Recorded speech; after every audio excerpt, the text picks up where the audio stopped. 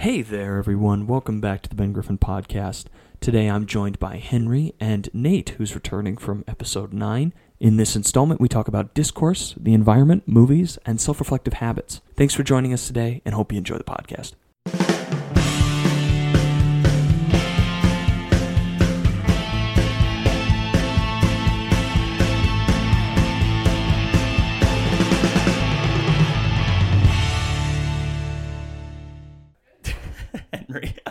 Henry, welcome to the podcast. He looks at me like an owl, like, what the hell is going on here? Thanks, Nate Dogg is back. I What's up? don't Yes, actually sir. know where that name came from. Where did Nate Dogg? Is that a... It's like a cross country track thing. There's a Okay. guy, I think he graduated a year or two before I even got here, but his name was Nate Dogg, and he was, from what I've heard, he was like an out there dude. He always wore like leather gloves and like button down shirts and ties everywhere, and like he'd like punch trees before races, and he was just kind of he was an out there dude from what I've heard. So everyone's like, oh wow, we got another Nate. That's Nate Dogg. So you were now just... I'm Nate Dogg. I just inherited the name. You were put in with the crazies. Exactly, second generation. That makes sense. The bloodline is strong, so that's it. Just adopting what's already there. So yeah. And of course, we've got Henry.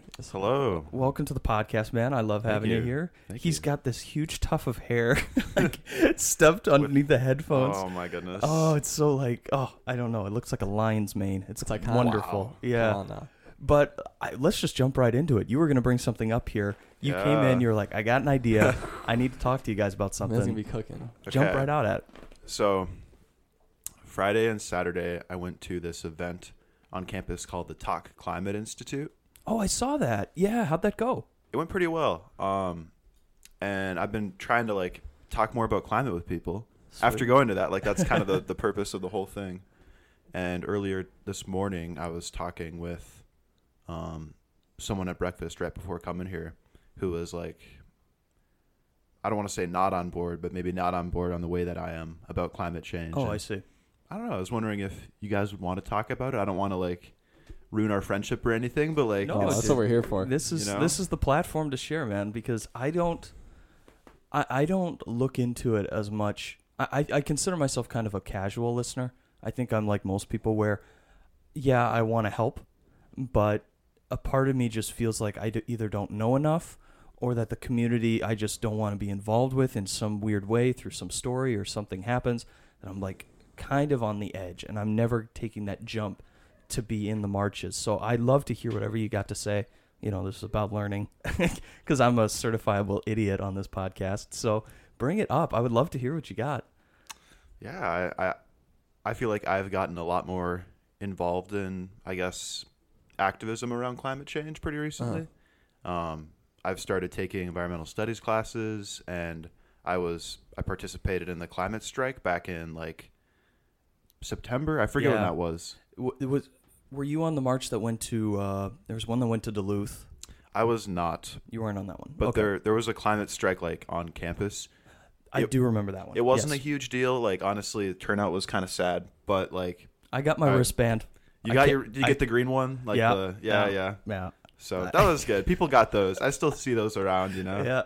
But- I'll try once in a great while to do it. I took the environmental communication class, and that was really awkward. I'm not gonna lie. No. It was rough. I guess the question I want to pose for you guys is, I get that not everyone can feel like they can take action on it, or maybe feels like it's just not their issue, like they have other things they're more passionate about. But I really feel like it's important enough to talk about on a semi-regular basis. Like I feel like everyone should talk about climate change with the people they care about, and I don't think that happens. Like I think more than half of everyone in Minnesota, maybe even at this college, don't have those conversations. And do you guys think that's lacking, or do you think it's okay that is it something that is so important we need to be discussing it frequently? I got stuff. Yeah, I know I think you about do. this a lot. Yeah. I might be taking. I don't know if I'm gonna say it's an opposite of you, but I think this, from my perspective, I think, and I hate to use these terms, but I have to generalize for the sake of this, because climate change and advocating for climate change is progressive, right? And a lot of the dialogue that surrounds progressive movements is really fucking annoying and shitty and toxic, because you look at, we'll just go presidential, right? You look at how people talk about conservatives and Republicans and Donald Trump. That's why he got elected. I just saw this campaign ad. It was literally just a minute and a half of people mocking Donald Trump and his supporters. And at the end, it just said, they think you're a joke, prove them wrong in November. And that's really effective. So I think it's like, I'll get this back down to climate change, but politically, it's like, which one do I like hate less? Like, these people just think I'm a fucking joke, right? So I'm going to go vote for this guy to like prove them wrong and make a statement. I think a lot of the similar stuff goes for climate change. Like, it's very like, yes, I agree with you. You're right. But I don't like how you're talking about it. And I don't like the energy you give off when you talk about it. So I can't associate with it. It's like, I agree with what you're saying, but I don't agree with how you're saying it. And how you say it's so important. So like when, what's her name? Greta Thunberg or whatever? Thunberg, yeah. Can't stand her. Like, horrendous. I'm not a fan because the way she talks about it, I agree with what you're saying, but I can't get behind how you're saying it. So I think the way we talk about it is so exclusive and it is so kind of self-absorbed in a weird sense. I think it drives a lot of people away because everyone here cares about climate change. No one's stupid enough to be like, yes, let's voluntarily destroy the earth. No. But I think the reason people push back on it is because there's something else going on. There's a feeling of a personal attack. There's a feeling of lack of understanding. And we're not, for people listening, I'm doing things with my hands. There's someone on the right and there's someone on the left. And instead of building a middle, we're just dividing ourselves more by being climate change, deny climate change, deny climate change, deny climate change. So I think in this conversation, we need to talk about it more, but we need to change how we're talking about it to build a middle, if that makes sense. So we can bridge the gap and include everyone in it. I don't know if that makes a lot of sense, but... No, I think you make a lot of sense because I'm looking at it... Because I look at it the same. I don't fully... Well, I should say this. I understand why it's political because Everything it can has be to be worked into political. politically. It has to be. But I think, kind of getting back to what you're saying about why people don't want to talk about it, is because it's politics. Now, it's not what it should be. It's considered in a category now that really most people like yourself that are environmental activists, and I would even consider myself like, I'm somewhere in the middle because I'm outdoors so much. I've spent so much of my life outdoors. I enjoy the outdoors. Most of my political, voting does come down to a lot of times what somebody's doing with the environment. I won't hide from that, but because I feel like I'm half-assing a lot of the time, so I'm kind of a half-ass when it comes to that. But it is interesting that it's been pulled into this place of political tension where folks don't want to talk about it anymore. And I don't really know how you can get it out because the only other opposite way I can see it going and the way that it's going now is we were talking before the podcast about woke culture. Yeah. And how it's considered almost religious. And I thought that was really interesting that people get behind these things, that they'll just push it without knowledge and just assume that this is right. And that's not saying that they're wrong. We do need to help out. But it's the folks that are so loud and that come at people so aggressively that it turns people off to conversations before they even start. And I wish that there was more people like yourself that want to sit down with folks that would rather develop a friendship, because from friendship comes understanding. From understanding comes knowledge. I don't think knowledge develops understanding. I think it's the other way around. I think if you are able to engage with somebody and at least hold a conversation and say like, see, I'm just a normal guy like anyone else, I think the message comes through really strong. And I don't think there's as much talking as there could be. And I think you're absolutely right. It needs to happen more. I think that's the answer. At the dinner table is when people are talking, it needs to be kind of like, settle down. We're not talking politics. We're talking about penguins. We're talking about oceans. We're talking about trash. Even like getting into space. I know this is like, I've been going on a space tangent. The ring of trash around like our atmosphere is insane. It's incredibly dangerous. And the speed that, think of a nail flying around like the Earth, right, in orbit. Astronauts have to worry about those because they're going about 8 to 10 times faster than a bullet. God, that's crazy. Like, it will eventually choke us up, and it will impede our progress in a way, like it has in outer space. With the space station, you hear things they're hitting the space station all the time. So I'm kind of going on a tangent, I know. But no, that makes sense. So we're here for I think what you're saying and your question, I think you're absolutely right in you're answering your own question.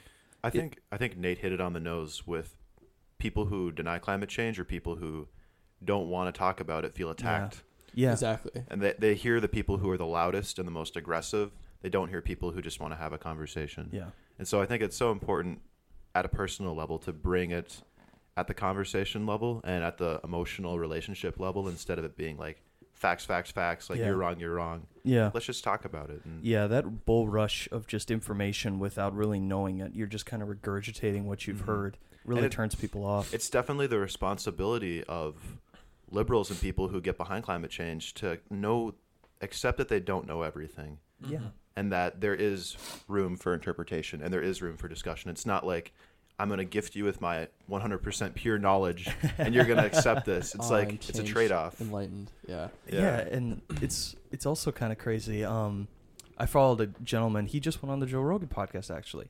His name is Daryl Davis, Oh yeah. and he converted 200 members of the Ku Klux Klan. Yeah. Hell yeah. I thought I know. that was brilliant, and his whole idea is like you can't come at them like hard. You can't expect to change them overnight. It's sticking with them and being willing to kind of let yourself be vulnerable and open yourself up to what you believe and why you believe it.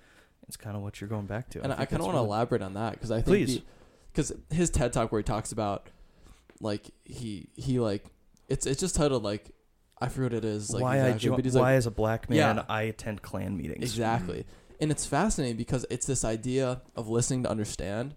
And you don't change things like you're saying overnight. You don't be like, hey, you, climate change, unsustainable, like practices and business moves. And it's like, we're destroying our earth. It's like, no, you can't hit people with that like straight from the get-go. Yeah. You just have to sit down as a human being, as person to person and talk about it. Because I always think like, people are like, why, how can people deny climate change? The facts are all there.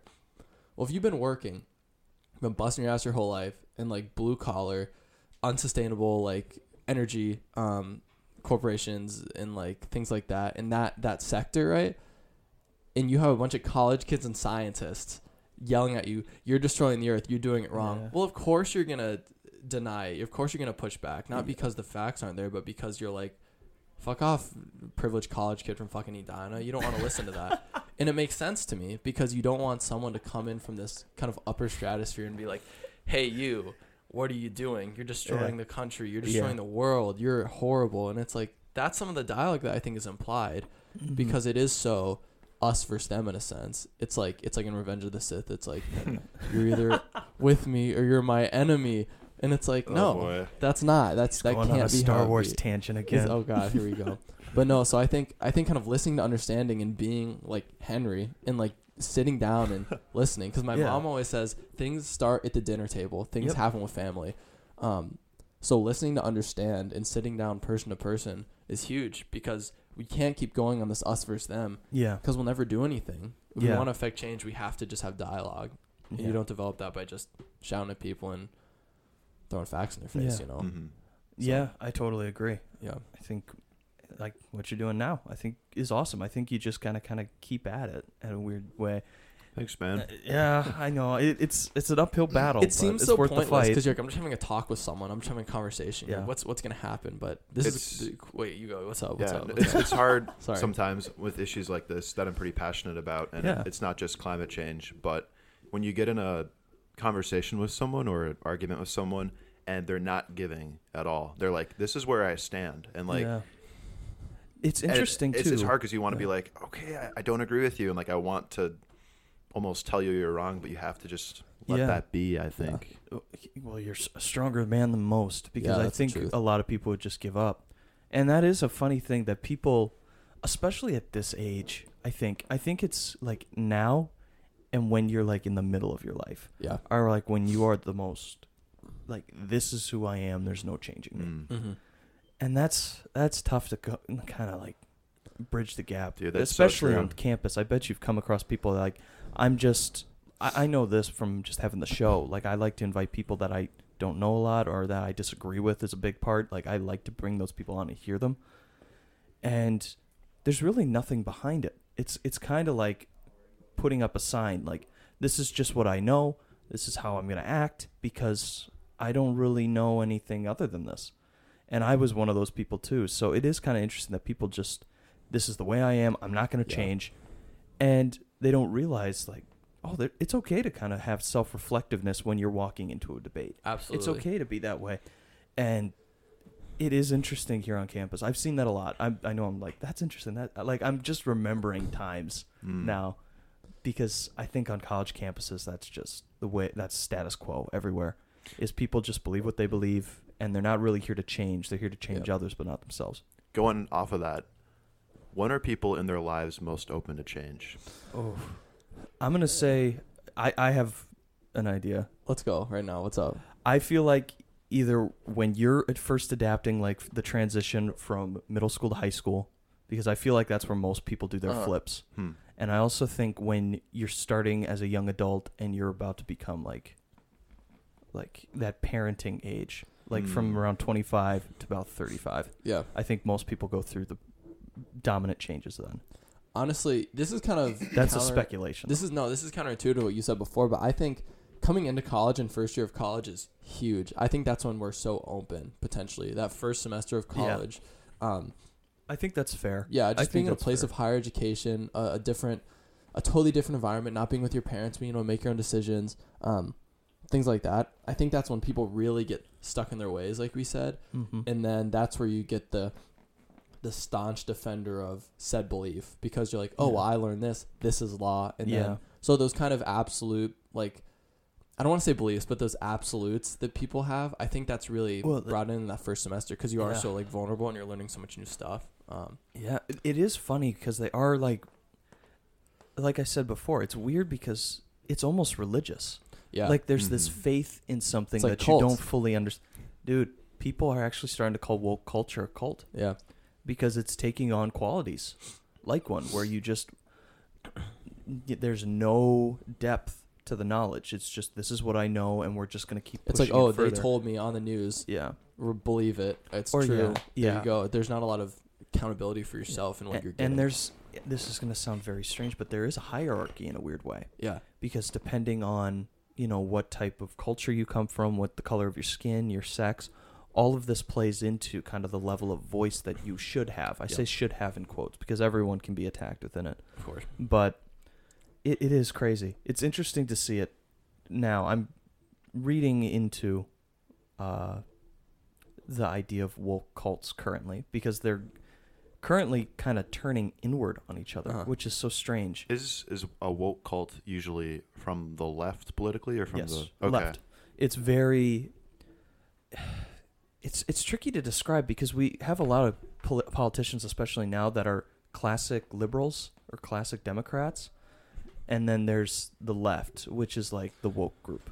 Yeah. And woke group is more like our age. Like I've got friends that are members of what they would describe themselves as a woke individual. Yeah. And I've got to get them on. I'd love to talk to them. They're awesome. They're nice people. It's just my favorite way of describing this is when way back in America's history, there was a church, I believe in Rhode Island, and it was 50 people. And over the next 3 years after this faith started, it was like the purest Puritans, right? Purest Puritans. They weren't pure enough, so they started turning on each other to kind of find a way to get up higher. Like, oh, I'm better than you, so that's how I know I'm doing this right. And by the end, it was just the founder and his wife. And what do you think happened? He divorced the wife. It's almost like this really competitive form of Calvinism. It is. It's like, I will get to heaven. I will be the most pure. Yeah. And that's kind of what's going on sometimes in woke communities. Is what will happen is once they've kind of purged an area, they go after each other, and more harshly than they do the public, because it's in your own ranks. So there's an expectation to, if you are not helping me, we are going to cancel you and destroy you. And it's sad because these are people. I see people, a lot of people see them as like what you were saying, like ignorance. Like I know there's people out there that come out too aggressive on debates or arguments, but at the same time, to me, I think they're people, and you see them go deep into this belief system and go all out believing in it, and then it turns on them and they become the enemy of what they believed. It's just crazy. That's true. But there's so many Revenge of the Sith things I could say. You become the very thing you swore to destroy. Let me push this away. No, but I think it's I think there's a lot to that, and I think that's a really problematic spot we're at, especially in our discourse and how we go about dialogue, because it is so absolute. It is so, like, even you just talk about like kind of these cults and these cliques within certain ideologies, and it's like going back to what we were kind of talking about I agree with you, but I don't agree with how you're saying it. So how can I associate with you? Mm-hmm. Like, Dude. am I going to vote for Donald Trump? No, but I also don't really associate with this really staunch progressive movement. So I'm like, where do I go when it comes time to, like, I think there's a lot of people. I think a lot of Americans are really moderate, but it's a hard spot to go because you're like, well, I don't want to go here, but I don't want to go here either. Even though I agree with one of these sides, I can't go either spot. And I think people at that point just stop being political a lot of the time. Yeah. Exactly. They're just like, I don't want to think about it. That's what I'm I done. did. That's what I did my freshman year. I just dropped it all. Mm. And then I started realizing, like, I should at least know basic level stuff Yeah. if I'm doing journalism. But But I think it's huge I because, think like, you're absolutely right. you look at, like, 2016, the election of Donald Trump and stuff. I don't think it's because, like, a lot of people say people who are Trump supporters are, you're racist, sexist, bigot, misogynist. I don't buy that for a minute because it's not true. But also, like, I understand why. I see why that was the option. It's like, look at all these college kids and these progressives and these people living in the city telling me how to live my life. I'm busting my ass in the middle of fucking Nebraska, like, farming. Like, what? Yeah. Or, like, you know what I mean? So it's like, there's just such a lack of understanding. And especially 2016 and how divisive and polarizing that was. There's just such a lack of understanding because if you're conservative, you're racist. If you're left, you're look at this snowflake communist who doesn't know how to work for anything. You know, it's like neither of those are true. Yeah. But we've been driven into our silos, so discourse is impossible. And the because name we're just calling shouting doesn't at each help. other. The name Exactly. calling doesn't, because I've been pegged, you Yeah. know, this or the other, and Yeah. I don't even know where I stand, like on most things. I probably am maybe more left. I don't really know. Well, it's like this but- JFK quote. He's like, we shouldn't look for the Democratic or the Republican answer. We should just look for the right answer. Yeah, And now that's the line. that's almost impossible because Yeah. you look at the impeachment vote. Everyone's just going to vote party lines, regardless. It doesn't Dude, matter. What's That there. made me sad. It I'll be sucks. real. Let's talk about it. Oh God. Can we go back from that? No, That's my yeah, question. dude. Like, What do you mean? after such extreme... Oh, I thought you meant topic. No. We got to head out. We're done. No. I want to go back to this penguin thing. After such an extreme, like, partisanship that is our government right now, like, in the impeachment trial, pretty much all Republicans voted to acquit, pretty much all Democrats. I mean, you guys know this. Can we go back to a society, if it ever was there, that looks for the truth rather than what their party believes? I always look back to, That's like, a hard one. Also, shout out Mitt Romney, though. Yeah. Dude, I got a that's- crazy story about Mitt That's Romney. gangster. We should tag that. I want to hear about the Mitt Romney story. You want to hear But this? Okay, I'll let type me it. hit it. Let me hit you with something though, right quick. Go at it. Going back to something, Charles Sumter and Preston Brooks, right? I forget which one was the Republican and the Democrat, but that was the caning on the Senate floor back in the 1860s. I forget which one was the Republican, which one was the Democrat, but the Republican, one of the two, was advocating he was just criticizing the shit out of slavery and totally being a proponent of abolition. Because this is when the Republicans were still like very progressive. So he's like, no, we need to abolish slavery. We need to free the slaves, all that. And then you've got the Republican of the two, or the Democrat of the two. I can't believe I don't remember which one is which. But he comes back, he canes the dude. He beats the shit out of him with a cane. I remember this on the Whoa. floor. So yeah. he beats the shit out of him, right? He literally takes his cane, boom, beats the hell out of this guy. And it's like, throughout American politics, I think we have been this polarized, but we haven't had the platform of social media and like as much information as we have to really know it. So now we're just bombarded with federal polarization in the House and the Senate. And even though it might have always been like that, I think this exposure to it has permeated down to the people. Totally. So I think the biggest thing is not necessarily the government itself, but the fact that it is promulgated as it is. Yeah. Because we've always been at each other's throats, I feel like. Yeah, I agree. I think there's always been this swing effect, though, in the history of the United States. It's gone, and it's not perfect, you know. It's gone from really conservative to very progressive. Yep. Really conservative to really progressive. And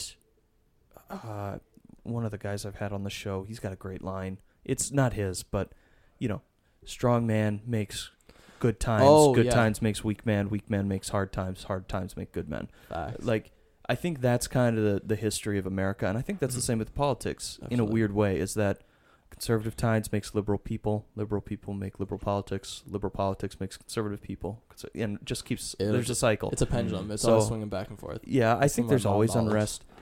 But the thing that I'm seeing more now than I ever have, and this is strictly from a comm major, Mhm. studying comm, is how easy it is to be tribal and how easy it is to cut off sections and just say, this is what we believe, and if you don't believe this, you're sectioned out. Yep. Because I've been kicked out of groups for doing stuff like this, where we just have a conversation. It's like, why would you ever sit down with a conservative?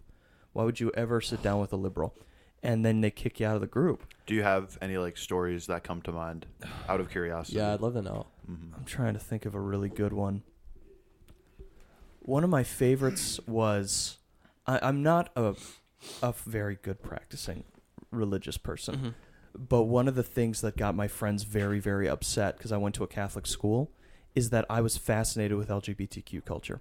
Absolutely. I wanted to know, because I went to a heavy, heavy conservative school, and they never talked about it. They never answered straight up to me. So I just was like, you know what? I'm going to go do it. Hmm. And that very much upset a lot of my friends. And probably the one I most commonly do is I don't drink. I don't like to drink. I'm not really a guy that likes to be drunk. I've never been drunk, never been buzzed, have no interest in doing it. Mhm. I can't tell you how many times people have just stopped the conversation because they were so weirded out by That's that. so weird to me. I've been walked out on. Yeah, like I was standing at a party meeting these two guys. I still remember their names. And they were just stopped the conversation and left. Wow. And I was just like, That's because so I weird. don't share that value of like getting absolutely twisted and wasted on the weekend. Bro, let's get blasted. I'm not, dude. yeah, I'm Fuck not yeah, worth dude. your time. That's a simple Yeah. one, but like coming from a Catholic school, studying LGBTQ, another one that I got people upset about is I sat down and interviewed. Again, I came from a Catholic conservative school. I was one of their. I got awards, so they kept track of me in a weird way. Hmm. I sat down with like the polar opposite of me, and actually, there's a picture of her up there. Her name's Sarah, and she's got pink hair in that, but at the time she had purple hair, and she's bi. And what happened was I sat down with her, and she ended up becoming one of my best friends.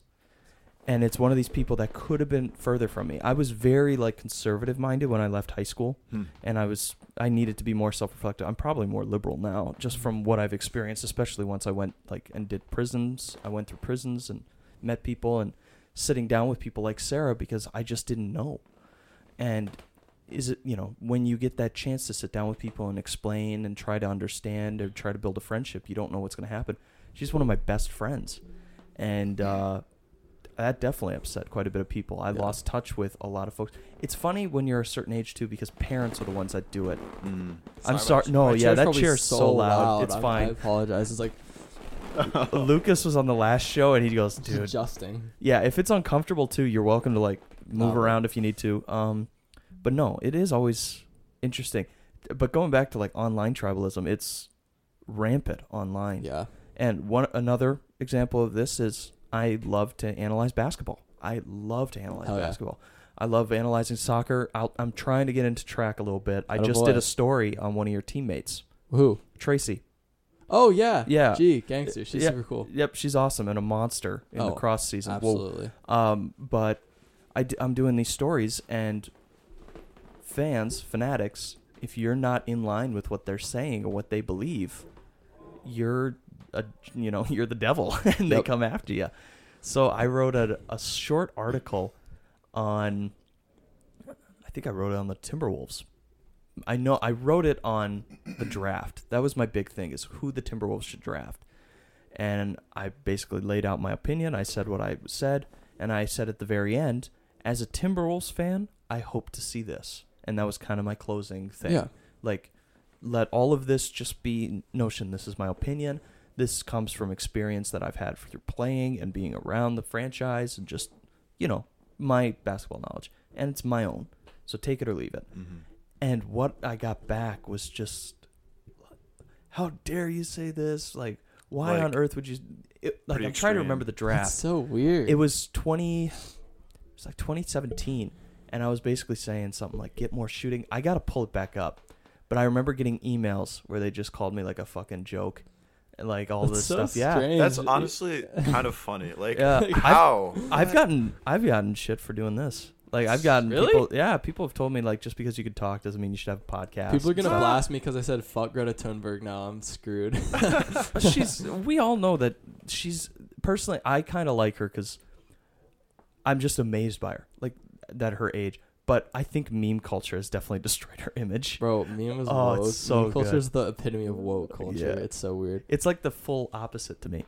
Yeah. It's like people that can never take anything seriously at once. But at the same time, I like that there's a balance, you know? Oh man, there's a balance. I don't know, man. Meme culture, I feel like is gonna we destroy can us get all. into this. Oh, I love meme culture. It's Yeah. kind of a good thing, but also like, oh man, some people are just ingrained in it, and like Yeah. to them, I attribute the fact that I'm really moderate to like memes. That sounds Oh. so stupid, but that's like Shit. that's facts. Like I Like you don't moderate and as in and like politically.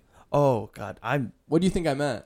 I thought you were like, you know, moderate oh, temper. Yeah, like, oh, here's a guy sliding down a driveway, watch him fall for 7 seconds. Oh, you no, know? no. Like Bro, but like politically, I think I attribute memes to making me like moderate. That sounds so stupid. But where did you used to lie along the spectrum? Maybe like before memes came I into your used to life. be I'd say I was I pretty love that term. liberal. I was pretty liberal. Then I came up here, and like I kind of had a boomerang effect because you go to college, you hear everyone's fucking like, oh, the liberals are in college, but like I feel like as I got up here, I became kind of, I don't know if the word would be more sympathetic, but I kind of understood the conservative point of view more, and like a lot of like memes and like the weird like kind of pseudo cults I'm in online that I like browse through. It's like Dude, sign me up. it's way more conservative. So I was like, okay, this is interesting. And so like there's some stupid like a meme about like I don't know, I can't even think of anything off the top of my head, but there's some dumb meme about like the Second Amendment or something Yeah. like that, like the electric boogaloo, like the Oh, God, you know what I'm talking you're- about, like you're the deep in Second it. Civil War. I'm Oh, in it, yeah, but I was like, I Jesus. take this dumb shit with a grain of I salt. just watch people fall down. I will say though, my TikToks are horrific. I love Yeah. horrific TikToks. Let me finish this point because it makes you sound like a psycho. But like I think we're good there. Let's just leave you as a. No, I'm we're kidding. good. I'm We're kidding. gonna No. close it now. No. But like, so that sounds dumb, but I've always been like, okay, this is stupid and it's just for jokes, and I get a laugh out of it. But I'm like, okay, that's interesting. Like, I can understand both of these points of views now, and like, it's not that I take these as like Bible, but I become like more understanding of kind of these people's opinions. Well, you 'Cause just want exposure. memes are like this. Oh God, I can't believe I'm analyzing memes. Nah, I sound man. like a creep. Dude, No, this I- is great. No, I've written papers on memes. But like, Like they're that influential currently. the way I see it is like those are how people feel. That's people's opinions. That's like it's like an essay and an image in a sense. So I look at these things and I'm like, oh, that's kind of funny. And then I think about it more. I'm like, you know what? Like that guy feels that way. I'm like, that's Yeah. interesting. Let's examine that thought or whatever. Yeah. And so I see that. I'm like, okay, like interesting. So it's not like I'm not like believing like the Jewish the Jewish ethno state and world control of like the media. Like none of that shit. And like I'll be real though. I feel like memes are so accessible, and initially, you're not going to take them seriously. The most extreme memes. Yeah. I can't believe I'm saying talking about memes like this, but Dude, welcome to the Griffin podcast. as you keep going, as the months and years go by, I think it can Oh, change cool. your taste and opinions Yeah. more and more without you even realizing it, Yeah. until all of a sudden you find yourself at this point where it's like, whoa, I have pretty extreme Yeah. values and views from just online communities and meme culture. I think And that's absolutely I'm true. not saying memes are wrong. Like, honestly, in some ways, they're great because they let people experience new views like really quickly and Yeah. very accessible. But it is kind of interesting that a lot of memes are conservative minded. yeah, I never thought of especially that. if you really go into like kind of the deep like the deeper communities of it. Yeah. It's very conservative, which I think is really fascinating. 'Cause Yeah. here's where we get into strange stuff. But like I said, like these crazy things like the Jewish ethno state of the American media, and we're going to like destroy the U.S. government. Like, okay, those are like, all right, what are you talking about? But it's like, I think like you have to take everything with a grain of salt. But it's Yeah. just like interesting because like I think our mainstream media is very like biased towards the left. I think it's kind of cool to find these kind of online places where it's very conservative. sometimes to a fault. But like, yeah, no, they're just funny, and people yeah, who post memes are low key like you have to be kind of smart. It's kind of you do. I don't know. I don't know. I'm making myself look so stupid, but this is fascinating to us. I think. You're fine. I'm one of my buddies. He's been on the show before. Dan, he's gonna be one of his teammates on the wrestling team. I think makes Star Wars memes on Reddit, and he's got a mass following. Hell yeah! I'd kind of like to see what would happen if I got him on to talk about it, but at the same time, they're very private about their stuff, which I understand. But it's funny you say that because I was the opposite. I kind of like went from very conservative minded to being a little more moderate in the middle and trying to understand both sides. And so, it is kind of interesting the way people are impacted. And I think what you said is absolutely true about they can bring you to extremities.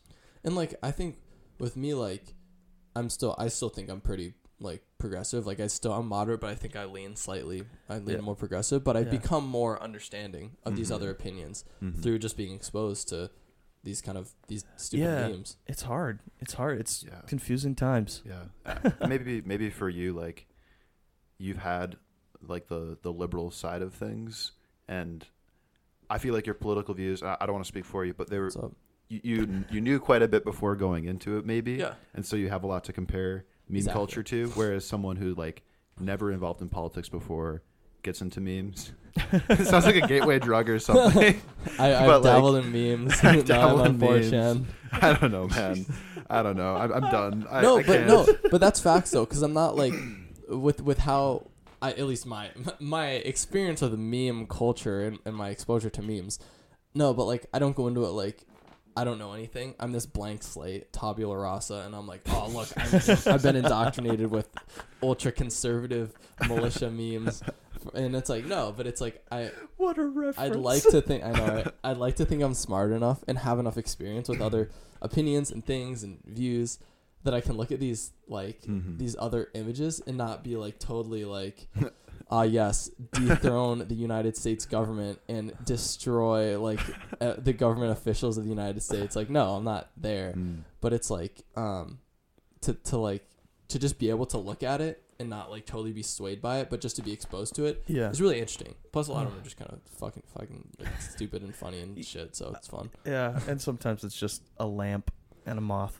Sometimes it's literally just like it's like an image of like chocolate milk, and it's got like, yo guys, can you hold my chocolate milk? And that's the meme, and it's fucking hilarious. It's like I don't even know. But I want to hear your Mitt Romney story. Yeah, we'll close on memes. No, memes. Fun fact about Mitt Life Romney. Yeah.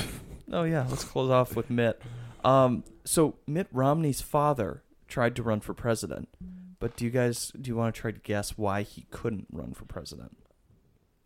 Because Mitt Romney's father was born Mexican. He was a Mexican immigrant. No shit. No way. When the Mormons made it to Salt Lake City and started their polygamy, and the laws started to kind of want to push that away, and finally polygamy was outright banned, they moved to Mexico. Because again, at the time, there wasn't really border patrol. All you got to do is jump on your horse and go. And they settled in northern Mexico in a compound that is still there to this day and engages with the cartels, and they are heavily armed. Whoa. They are considered a small...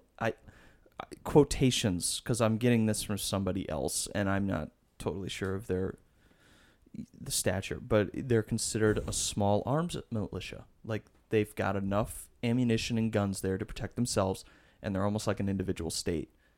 All Mormon. And Mitt Romney's father was born there.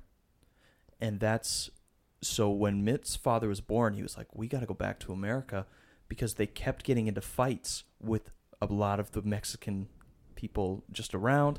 And then cartels started growing. Obviously, they weren't at the max that they are now. I believe there's 9 cartels in Mexico last I looked. 8 or 9. But they're getting into scraps with them all the time. So Mitt's dad boots it, goes to back to America, falls in love with it, goes to Utah, does the whole thing, realizes he can't run for president because he wasn't born here. So his son ends up kind of inheriting that dream, and that's one of the big reasons Mitt ran.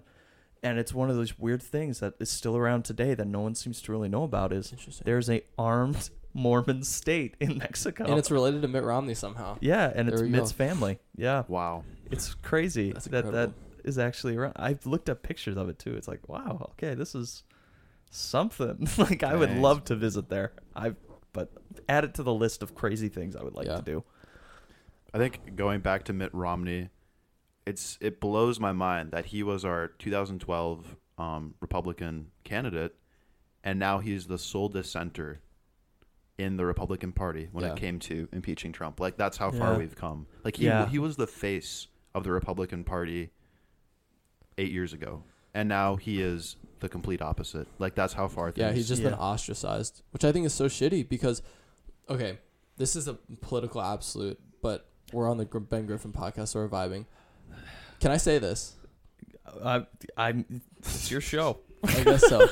Uh-oh. In my opinion, regardless of how you stand politically, what Donald Trump did was impeachable. Like it was an abuse of power. Period. Yeah. Like regardless of how you stand, I think that should be. I was think shocked that's by the pretty obvious. transcripts. Like I read them. So I look at someone like Mitt Romney, and I look at something that, in my opinion at least, is so like such a definite like, that's impeachable, that's removable from office, that's like that offense. It just I was shocked that so many Republicans still like kind of stayed in that lane. Because again, it's tribal there's thinking. more people who agree. Like there's people who agree with Mitt Romney. Like you talked about in his Oh, speech, yeah. I'm not the only one.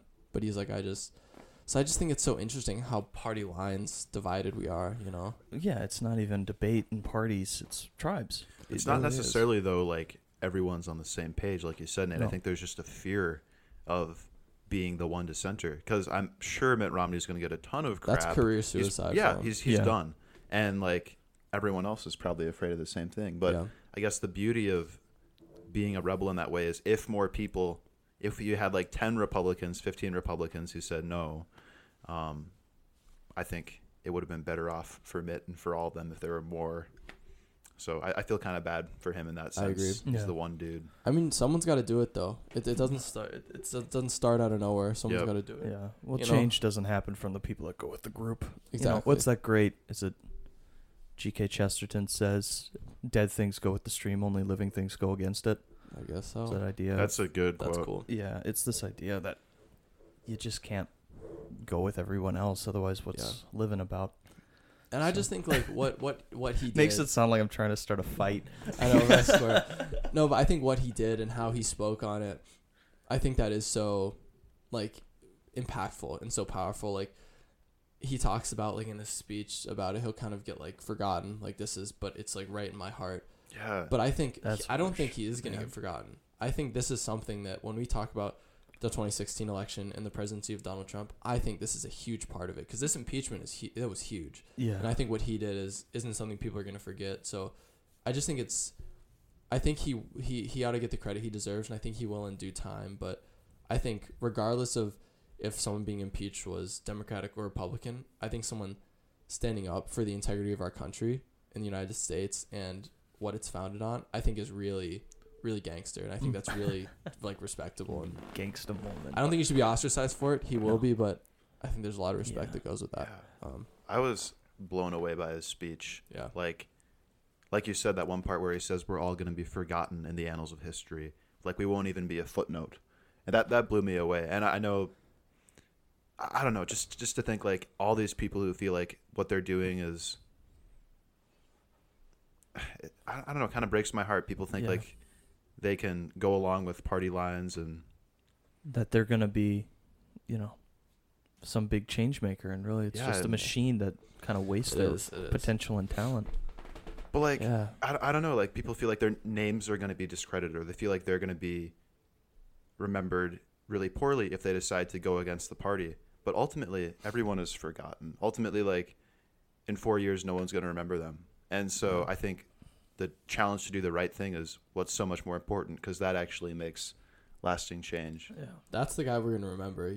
This whole impeachment will be in the history books and it'll be all that, and everyone who voted it'll be whatever. But then Mitt Romney is a huge, regardless of what he says, there's a big asterisk by this impeachment with his name attached to it because of what he did. I wonder, just kind of changing gears here, Mm-hmm. I think about this a lot, especially when I'm studying media or, doing podcasts and whatever, that, how do I first describe this, I guess? We're kind of leaving history. Like, everyone's written something down or had some sort What do of you drawings. mean? Like, how are we going to be remembered 20 years from now? Basically is the question. Because we've left all of our information, fingerprints, everything, every little nook and cranny, the way other generations just couldn't have. Yeah. The amount of stuff we put out daily, the amount of stuff, like, just think of this podcast. Like, I'm Joe Schmo from nowhere, and even I've got a podcast. Like, it's not hard to get platforms to start reminding ourselves of history, and somebody finds us 20 years from now, and it's like, oh, I barely remember that. Or, oh, that was a changing moment. Like, how do you guys think people are going to look back at this, especially with all the content that they have, all the access they have? Is this a turning point, or is this kind of an annoyance in history? I think you got to take this one, Henry. Nah, man, you take it. Oh, okay. All right, we freestyling right now. Well, I'm just like... No, I'm wondering if... It's a great question. I'm just trying to process. It's really weird, because to think about how your own existence will be remembered by generations past is weird. And let's just take it in, like, parts. Like, do you think the way we've been talking is... I'm sensing a common core feeling of annoyance in the fact that we cannot talk to each other. We can't have dialogue. That we can't have dialogue. Oh, yeah. And it doesn't matter. We are all on a different page.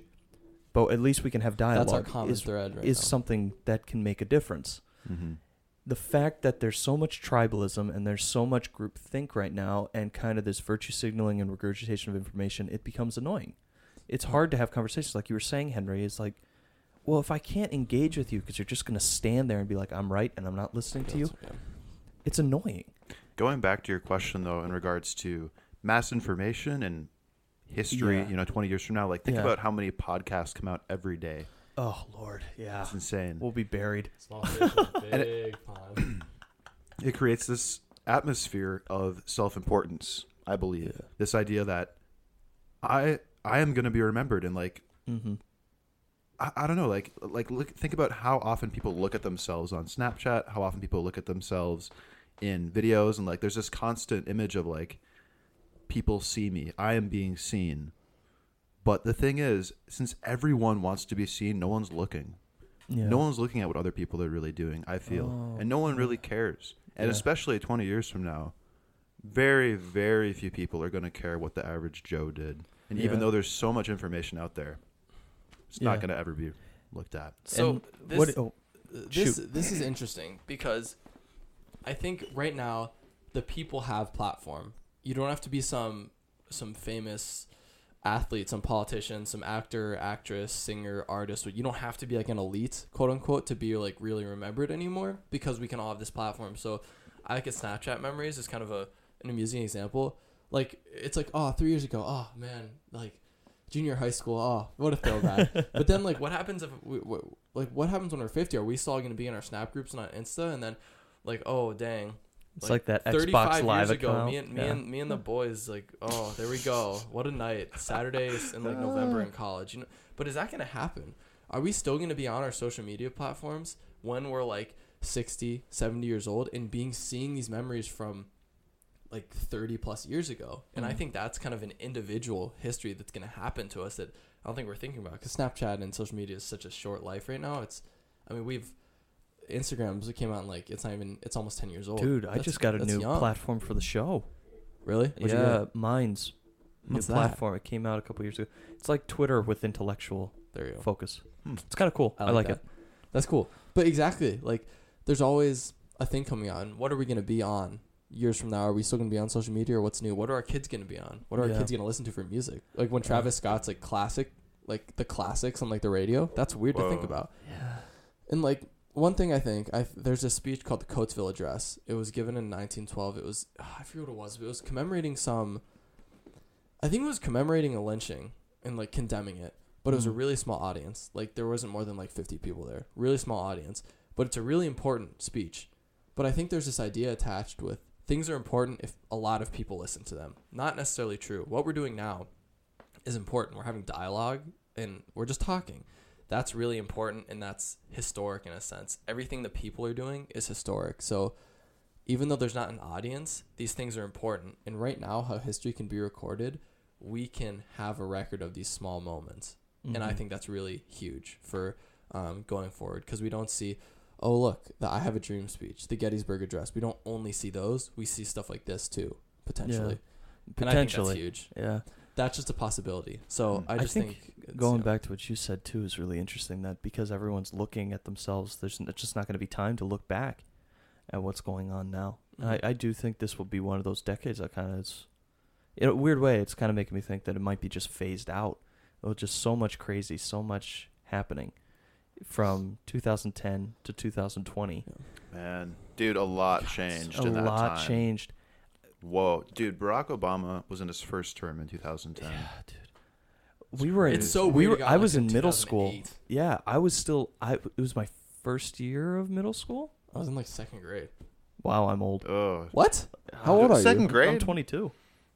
I was 8 in 2008. Oh, I'm talking No, 2010. 2010. Oh. I'm saying 10. Start of the decade. I was down. Yeah, I was a lot older than you 2 years early. No. I was like, wait.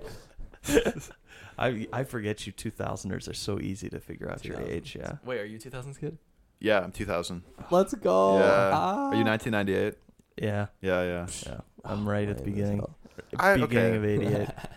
I You're was not- right You're there. not a 90s kid. I'm You sorry. know, I agree No, with Henry. I'm not. Oh, I was born in the When 90s. does the kid. millennial thing start? It's kids that grew up in the 90s I thought and millennials. 96 was Was it like the when cutoff? Gen Z started. Is that Gen Z? Or something. 95, like Something. mid-90s. We're not millennials. We're none of us are millennials. Yeah, Ugh. yeah. You got to be like 28 Yes. to be a millennial, Yeah. I feel like, or Not old. older. Almost there. Oh, well, Isn't that weird though? Wait, no, you're gonna say something. I was going to have a question. What's up? What's up? shoot. Do you think technologically, this is kind of like, whoa, where are we going? But thinking about history and like Welcome to the social Ben Griffin podcast. social media, how much has changed in the past 10 years, is our technological advancement, and maybe specifically in regards to like news and communication and like how plugged in we are, is that just going to increase exponentially, I wouldn't be indefinitely, surprised. or are we going to go off a cliff soon? What I'll say is this. I think with technology, I think it's going to be taken into the hands of the private citizen. Yep. I think rather than get these big companies like Apple and Microsoft that are kind of taking over, I guess Amazon will still be the one because Jeff Bezos has his group. I mean, they just got the Apollo 11 boosters out of the ocean because Jeff Bezos was like, I'll pay for it. Well, That's let's go get so that. Strange. So I think Flex. Elon Musk and Jeff Bezos and kind of the drive they have to succeed. I really like what Elon's doing, especially with his SpaceX program. They've never really been able to keep up with what they've been saying, but they've got incredible stuff that they're not fully showing off yet. But I mean, Elon believes he'll die on Mars. Elon truly believes he will die on Mars, and not uncomfortably. Like, That's we'll be cool. able to get there. He'll have food. They'll be able to kind of start a colony, and he'll be able to pass in peace. Like, that is a full belief. And I don't want to be like, you're crazy, but the journey takes 3 years. I think that's the place that's going to be jumping in the next 10 years is Yeah. we've got all of this incredible technology. Communication has never been easier. Now that communication is easier, are we going to actually improve our means of living? And we're going to kind of jump from once we get back from living, then we're going to go back to technology. I think it's all going to be interwoven. But I mean, I just saw a rocket take off. It went straight up into the air, hovered, and then landed on its tail fins. Can you imagine getting on a rocket and just going up just high enough, not into space, but just into the atmosphere high enough where you're in the air for maybe 3 to 4 minutes and you're crossing oceans? It's just... That's insane. I think that's what's going to happen with technology is I think travel is going to be pushed. I think space is going to start becoming more of a focal point because of the way, like, we're getting back to the beginning. We're wasting so much. They've been looking at asteroids and mining asteroids for years. I wouldn't be surprised if they wanted to go out and try that, to try to go beyond Mars to the asteroid belt. I don't know. At least that's the sense I'm getting right now, but I'm reading all of, like, the scientific journals and hearing about that type of technology. But I think a lot of what's going to happen is kind of, again, going back to Musk, who was on JRE. You're already a cyborg. You got your phone. You just got really crappy processing. If I ask Nate to look something up and he types it away, he's basically a cyborg. He's looking up stuff. He's integrated with the technology. I think that's only going to get less and less, like, you're going to become one with it. I wouldn't be surprised if we have chips. I wouldn't be surprised by that at all. But I don't know. It's hard to say. Mhm. I really thing I'm looking forward to the most. You guys can say this though, is the automated transportation. I think in our lifetime we'll see drivers disappear, I would agree. and I would look forward to that greatly. Although I think there will always be an option for a driver. I would knowing love to. the I love US. driving. I think that's going to create so much problems, though. How so? Economically, we're going to lose so many jobs that way. That's true. It's also That's the how it same always is, idea as though. like Innovation always happens like But- that. I understand that. I think it's true that we've got more people now than we ever have. But at the same time, it's like the iceman. That used to be a job, is that you took Yeah. care of ice. You deliver milk. That's Delivered milk. there will always be a place, Yeah. and technology will always kind of displace people. And I mean, I'm trying to hop in like a car and just kind of vibe, and on my way to CSV, just do nothing. You know what I'm saying? Yeah. Get that class reading done like 5 minutes before. Oh, dude, But, don't even start. But no, it's just there's always. I think it's interesting how there's always a flip side. There's always like incredible innovation. Oh, but what's this gonna do for this job market? There's Yeah. always kind of a flip side to everything. What is that? Yeah. Isaac Newton or something? Equal and opposite reactions. I Yeah, don't that's know a enough law about of science. physics. I think So- that's the first law of physics is for every most action, there's an basic equal and 8th grade opposite knowledge. reaction. Hmm. But yeah, I think that applies to everything in life. There's always an opposite, politically even. Like going back to kind of this Yeah. thread, there's always the opposite opinion. I'm so. impressed, boys. We're on theme. I know We're we on have a theme. common thread. We This have is a thread. pretty damn Dialogue. good. Oh, Wow. okay. Here's a dialogue story. No, this is cool. This is Yeah, cool yeah. actually. So you guys, do you guys know Eric Putnam? Yeah. it- Heard you the know- name. Yeah, he's a professor at SJU. Yeah, he's a comm guy. Okay, he's yeah. genius. He's running for state senate in District 14. And he's just incredible because he's so focused on people, not just getting people to vote for him this one election. Oh, here's a group of people who can vote for me. Great, I'm in office and whatever. His energy is just so authentic and genuine. And a story he shared with us, he was door knocking. He went to this lady and she was super, super, I don't want to say conservative, but she was super not like Democratic. And he's running under the Democratic Party, the DFL. And he talked to this lady and she was like, she wouldn't open his door for him. And she was like speaking through this little crack that she cracked door. And she's like, nah, but like the Somalis, I just can't stand the Somalis in St. Cloud. Blah, blah, Oh, blah. So, really? yeah. So Wow. she's got some like pretty like jank views, you know, Yeah. that's not something to mess around with. And so he was talking to her about it. And she was just talking. They were talking. He talked to her for like an hour and a half. And by the end of the conversation, she had the door open. They were talking, and she had a yard sign for him at the end of the conversation. And she was a quote unquote Republican. And I think that's just and he wasn't, she was just frustrated about the lack of authenticity that was going on. Yeah. And she feel like her voice wasn't heard and all that. And by just having a talk, like just talking with someone, she was really swayed one way just because someone actually listened to her. So as we've kind of gone on this common thread of dialogue, I just think that can be so powerful. Well, that's what it's about. That's the big thing. That's just how it is. Caring about people, not Yeah. just numbers, but actually caring about people. So I was just thinking about that this whole time. I was like, that's really cool. Yeah. You don't always have to be right. You just got to go out with the best intentions. Exactly. Want to help people. And, Yeah, like, that's awesome. All right, like this gets super kind of corny and cheesy and metaphysical, but we're all just on this rock trying to do our best. You know what I Yeah. mean? Like we're all just trying to figure it out. And I think realizing that we're kind of all in this together is really important. So even going back to climate change, like this is our home, this is our place. Let's be able to come together to actually defend it and to make it better and to improve on what we have instead of just infighting and being at each other's throats over some dumb stuff, you know? So yeah, this is cool. I like this common thread we're going on right now because it's so applicable to anything. Mm-hmm. Yeah. I'm trying to just like... No, I'm impressed, boys. I'm impressed. Usually when Nate Dogg's on, last time Nate Dogg was on, he goes, God. we were talking to Visco, and then he goes, hey, you want to hear the one time I almost died? I was like, what? Yeah, I was like, yeah, I almost died this one time. Great. He caught me so by surprise. Yeah, 'cause I was on one last time. I can't lie. I tried to sound really smart, and I was like, what am I don't know doing? why I'm you just trying to ever lie. would, because you're talking to me, and I'm No, a certified idiot. no. Literally, I This should get a plaque. self-deprecation humor is so stale. It's so dry, man. I'm sick of this. You're fucking smart. Stop it. You say that, and then you walk into my trap. No, Enter I'm the kidding. cult of Ben. Dude, I may start one. I've gone way too deep with this sometimes. Like there's stuff that I've gone into. Like I've been to prison.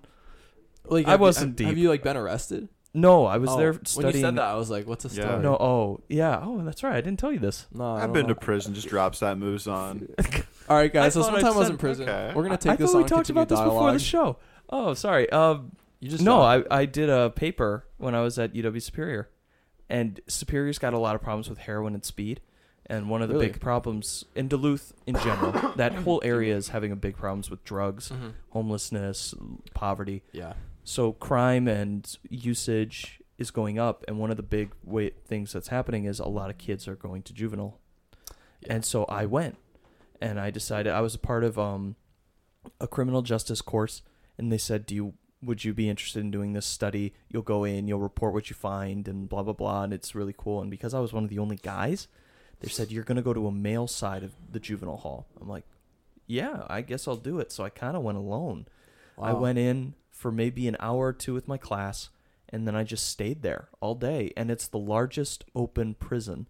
It's Arrowhead Penitentiary, and what that means is when you walk in, it's like a normal prison. You have your main door, you're buzzed in. You walk in, then you're buzzed through second door once you pass the warden's office, and that's the booking room where they pull in with cars if you're arrested, and you go through that. You have your isolation zones if they're coming in with some sort of on a high, or they're medicated, or they're just not cooperating. You're buzzed through a third door. You walk down a hallway, and that's the school. And then at the end of the hallway, there's two doors, like a Y. To the right is the boys, and to the left it's the girls. And then once you're through that door, everything is open. So when the cells open at 7, the cells are open all day. That's cool. The mess hall's open. There's no walls. You can see everyone in the mess hall. Can boys and girls intermingle? No, Okay. because the girls are too violent at this one. At least that was what I was told at the time. I got lucky working in the guys because apparently the girls are worse, which is kind of weird because they're considered men's prisons are really bad and women's prisons are bad, but they're not as bad. Yeah. It's kind of That's reversed in juvenile, at least from my experience. And It's all the Visco girls. Oh, yeah. Sorry, that was 'cause really insensitive. I still have to do that where I was going to post my own Visco white girl account. There we go. And I was going to be the white girl. But no, I just hung out there. You could play basketball. There was an art area. The security office was right there, so they have like a glass tube like they sit in, and so they can just look and see you. I think the only door in the open area was they had a shower room that they opened for an hour, and there'd just be somebody in there. But yeah, these kids would go to school. They'd go to the mess hall. They'd do their thing, and there were 16 of them, and they were some of the... Only 16 boys? Yeah, only 16 boys. Okay. So it was a manageable group. Like, I learned a couple names and stuff. Cool. But my big thing was I basically did this. I talked to them. I tried to learn a little bit about them. I learned who they were. And I just remember it was kind of like I was sad. You know, I was sad because a lot of these kids are like 14, 15, 16 years old, and their parents are just abusive and all of this horrible stuff I won't go into. But, yeah, I was in there, and then I went back and I went into the girls' side of the prison because they have these cells that the girls can... They let me stay in a cell for like 2 to 3 hours, and I just like sat there and read, and I was bored out of my mind. But that was a good experience. And then I interviewed 2 level 3 criminals, so a sex offender and a domestic violence guy, who were coming out of prison, and they were sentences more than like 8 years. It was a certain year. It's been a while. But so my whole angle on that was, what is it like to go to prison and come out and, you know, your iPhone 3 has like 56 updates, you know, like these guys have been away for so long and technology has passed them up and they barely can get a place to live. And now they don't even know how to access all of the different websites and opportunities that they could use to get a job. So I did this full report on those kind of 3 topics: isolation, kids in prison, and reentry of prisoners. And so I spent a lot of time in incarceration areas and holding cells with people just to get to know them. And it was just like pure curiosity. I was like, I'll do it. What the hell? You know, you might as well take the risk, and you may learn something. And I did. I learned a lot. And it definitely gives you a perspective of humanity a little bit, if we want to get a little cheesy here. But I definitely saw my, my perspective of people had changed very much, especially people in poor living situations like Superior, which has a huge heroin problem, and the kids that are living there. But yeah, that was a cool experience. I was trying to find the paper actually last night, but I can't find it for some reason. I gotta get that thing. It was pretty cool. That's cool. Yeah, but I presented it to the psych board and the criminal justice board. Nice. Did pretty good. There Had a you lot go. of fun. My professor was really nice. So yeah, That's it was. I went to prison. That was Ben's trip to prison. That's cool. No, Mm. that's, Yeah. There's a lot of people who have not been to prison. I think that's Yeah. so cool because I don't know, we all have this idea of who prisoners are and what they must have done to get there, but very rarely do we actually interact Yeah. with people in that setting. So thanks for sharing. yeah, that's really cool, and it's just important because there's just such an assumption about if you are this, that means you are that. You know, Yeah. we have just such a blanket assumption of what a prisoner is, why people of felons and criminals, and like at the end of the day, like I mean, like we're saying, it's people. You know, Yeah. there's a lot of humanity, and Yeah. I knew a guy who was in federal for 5 years, I think, and you just hear about the stuff that goes on, and you're just like, it's just so dehumanizing. Yeah. And it's like, I'd like to think we're better than that, you know? Yeah. So it's getting in there and kind of understanding it. It's really important work because that's such an underrepresented group in so Yeah. many ways.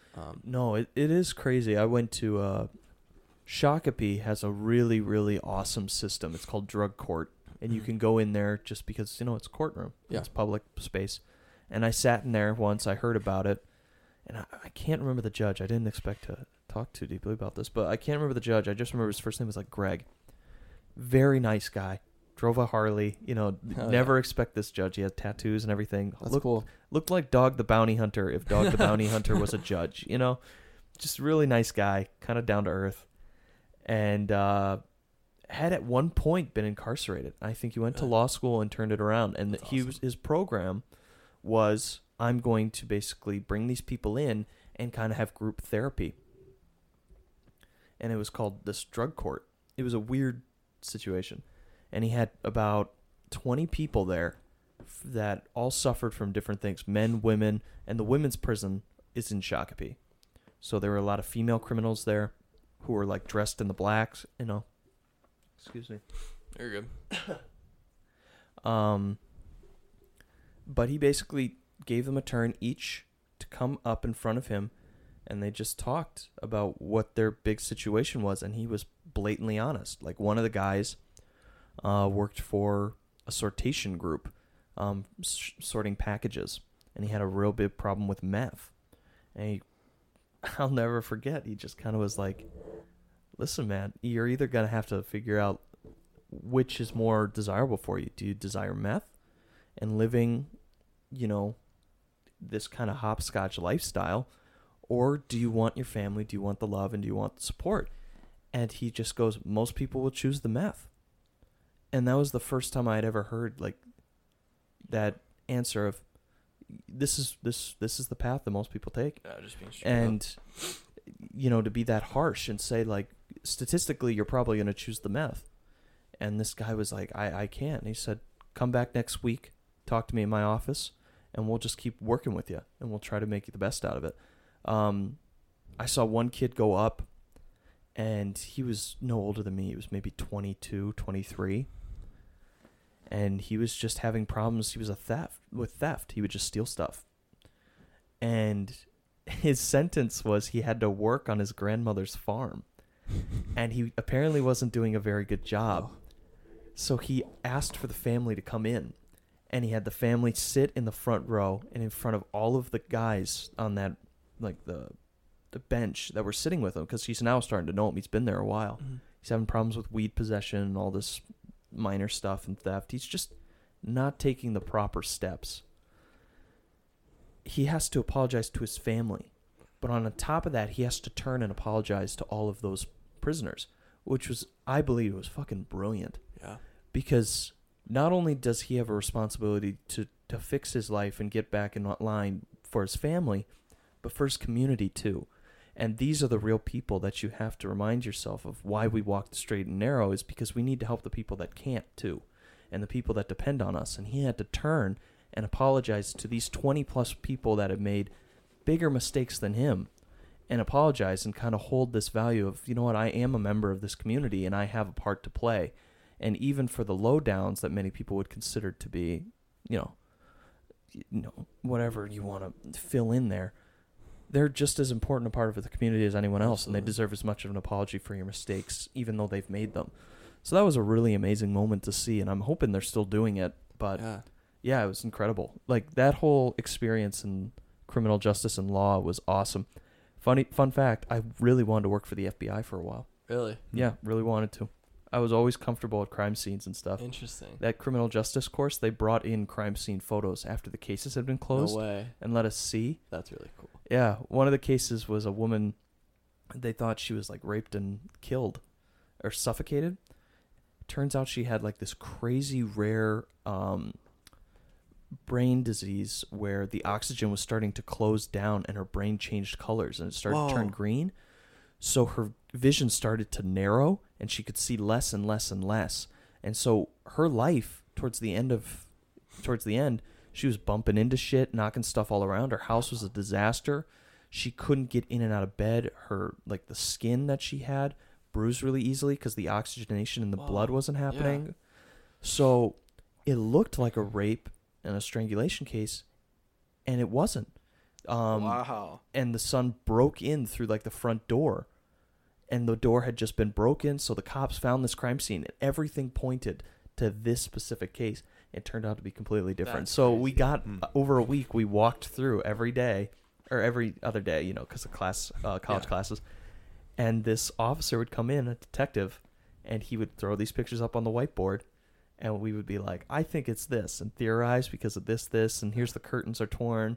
Look at how the bed sheets are ripped off. That shows struggle happen and blah, blah, blah.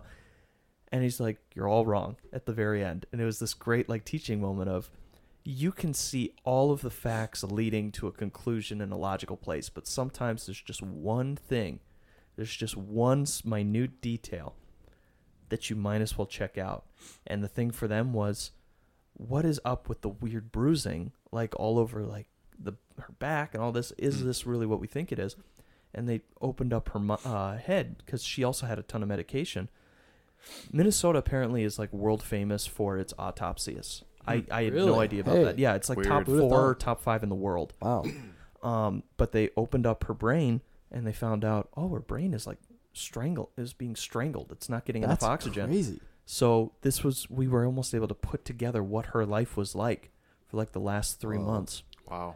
And again, just like, whoa, this is insane. It's wild that no one, like, told her to see a doctor or something. I think like, she was told to see a doctor, but her son tried to get her to go, and she just was not having it. And then she started to medicate, and she wasn't on top of it, and then she would jump back on.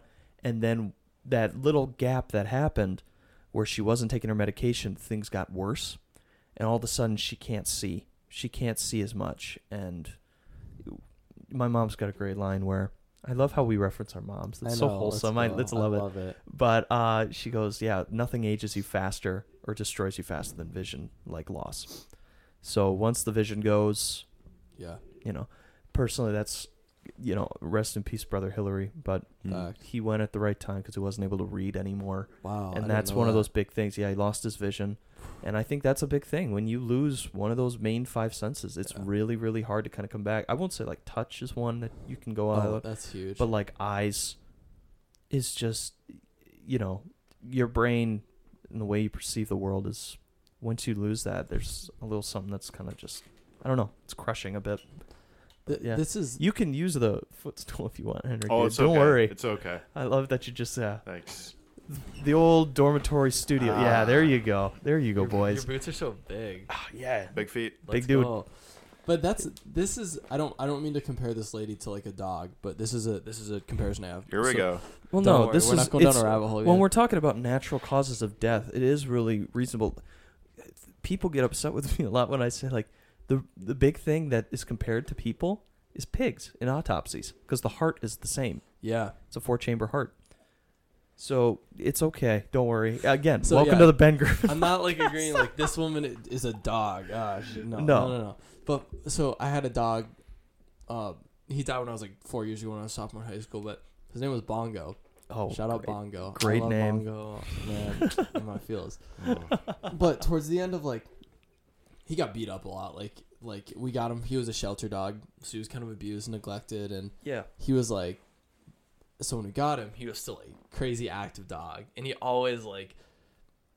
He was always like running around like the lawn, like chasing squirrels, killing stuff, and he would just like run around and like beat himself up. He just run around, running into shit, falling all over the place, doing his thing, and he was cool. But there was one time when I always kind of mark this as like when Bongo started to get old, but he was like running around to get this squirrel, and he like tore the equivalent of his dog ACL.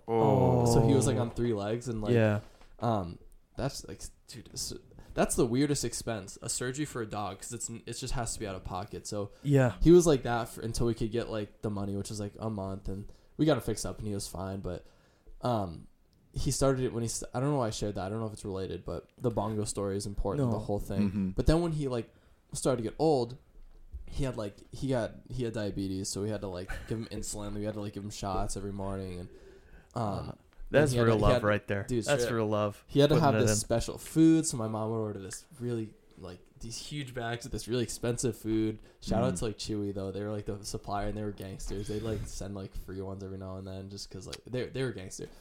I digress. But then so there was all these needs, and then he had congestive heart failure, so we had to have like another like vaccination on top of the insulin with that every morning, and like. Dude, he was like provoking the Marley in me thing. No, he was like at the end. Towards the end, he had really bad cataracts, so he went blind and deaf. So he had diabetes. He was on the special food.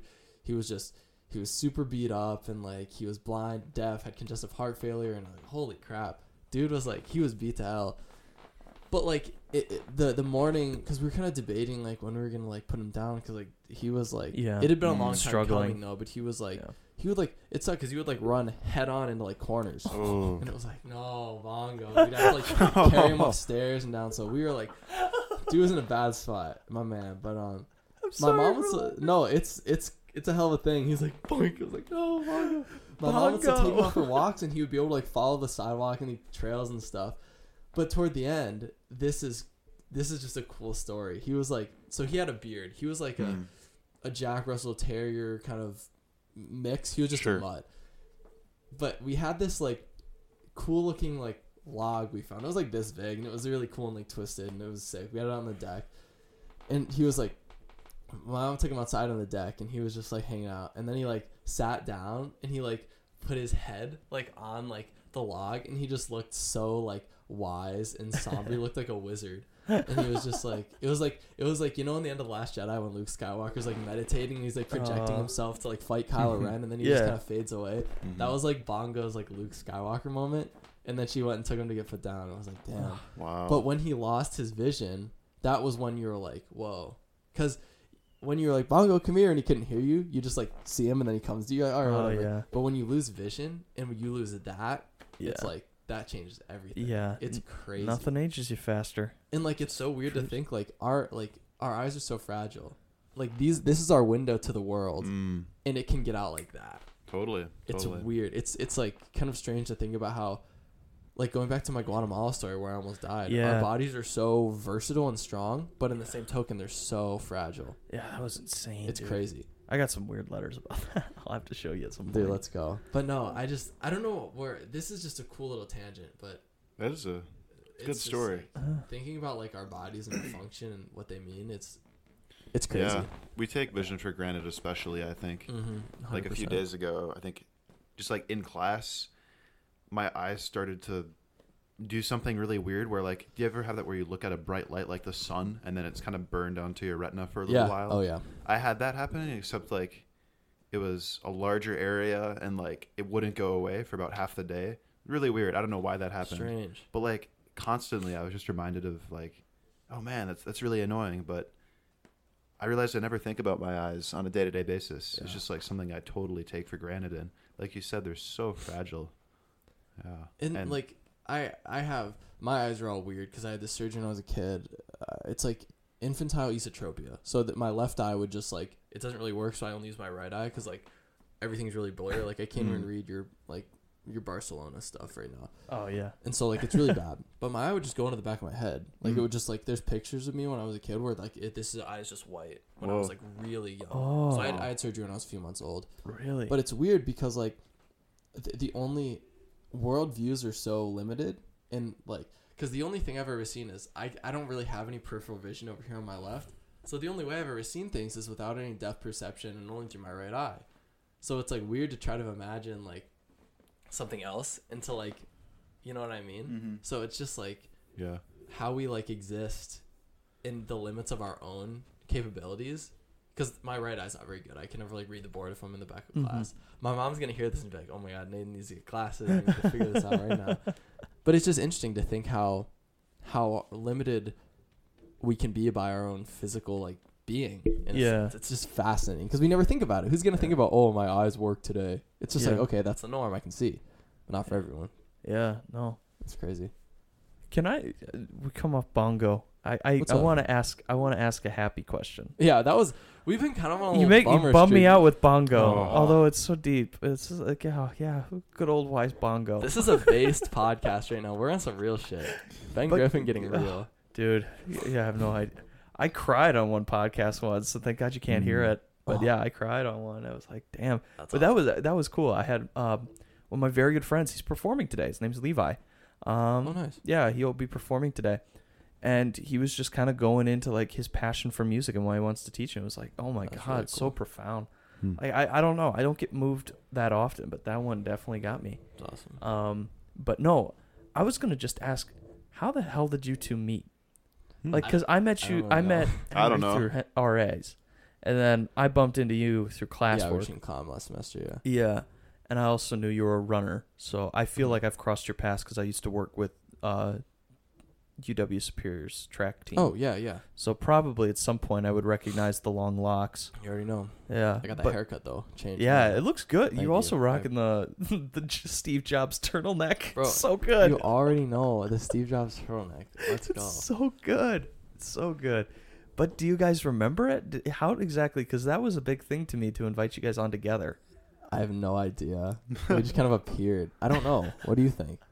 I think it kind of culminated in the music ministry retreat we did. Do you remember that? Oh, yeah. I this definitely semester. knew you before. I don't know why. Okay, you're one of those people who like is a friend of a lot of my friends. Yeah, I feel like we're in like similar circles. Like But there's never been like we're kind of like a Venn diagram. It's like here's us, here's the friend we both know, and it's like, oh, cool. yeah. Okay, so it's kind of like one of those And like peripheral we both do recognitions. we both do like music ministry with St. John's, like student Mhm. mass. Oh, okay. So Mhm. Oh, there's that's kind of that right. Yeah, connection. I see you guys there Yeah, once in a but I while. think the music ministry one was big. Yeah, we Yeah. had this one day retreat where we just if you're into music ministry and you want to find like-minded people, I guess you Just go had to that it. little day And, retreat. yeah, Nate was there, and I feel like since then, pretty much any opportunity I have to talk with you, Yeah. I kind of take, which is it's always a good conversation. Just have like a little lunch at the Reef or dinner or whatever, a little something, Yeah. something. Yeah. Yeah, That's you cool, guys. though. I think I saw you guys on the first. Well, I saw you when we came back for training in RAs. We were both here early. Yeah. Yeah, and then I we bumped all into were. you guys in the Reef, and I saw you guys talk. I was like, idea. Oh. Bing! Yeah. Eureka. Yeah, because I wanted to have you back on because I shouldn't say you. I'm looking at Nate because you've been on Mhm. before, and I wanted to get Henry. You've been on the list for so long. I've been Henry. waiting, man. Top of the list, baby. Literally, Let's go. he has been on the list for probably since mid-October. Oh dang, you've Dang. been a long time coming. This is a Yeah. historical moment. Yeah, it's I need to get a A plaque. lot of weight right here. Wow. Got to get a plaque somewhere. No, I've just been horrible at getting people on because it was, you stumble out of the gate, you're Mhm. making mistakes. You're always like, Figuring is this something the out. right move? Is this the right Yeah. person? And I had a lot of them. Like I said, I think before the show, I told you that I have a lot of unaired stuff too. Yeah. I've got like about 5 hours or 6 hours of stuff Yeah. that I haven't posted Yeah. that just, and that's a whole week of planning and it's just gone. Mm-hmm. Mm. And that happens. But Is what it is. it But gives I think reason it's to kind of get cool people. how people you can, because like I don't know if there's like a moment because I've always kind of known Henry. You've always kind of known each Yeah. other, but it's never been. It's just like, one of those this is static when we met. friendships. It's just Yeah. kinda like we're both out here at St. John's, Mhm. doing our thing. Yeah, Mhm. no, that's fair.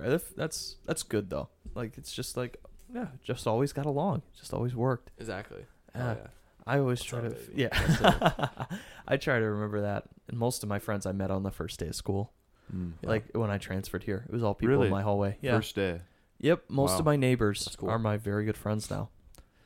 I'm friends with people from all age groups. Like I'm a senior, but I don't know a lot of seniors. I know like maybe 5 or 6. That's cool.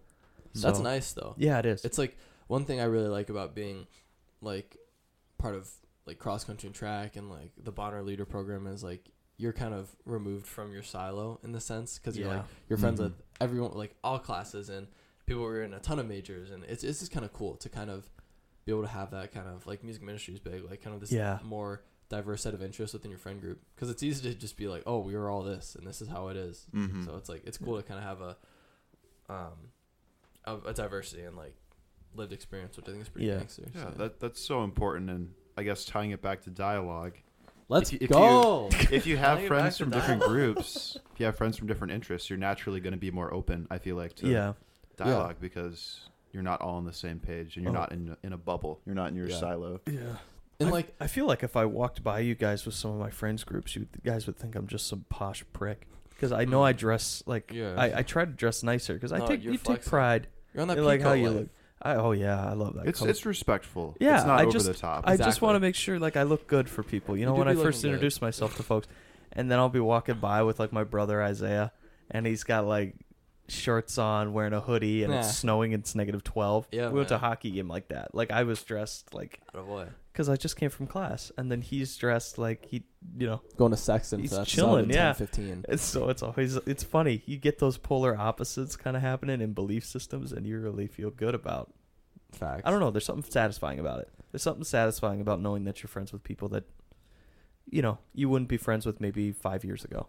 Okay, this is a total pivot, and it's gonna make no sense. But I think I've been thinking about this. In a Why? really- Why do you Here we think I go. have you guys on? It applies to dialogue. It applies to dialogue. Yeah. I want to talk about the new Star Wars movies What? because that is so divisive. He and okay. pivotal within Henry- within the Henry, fan base.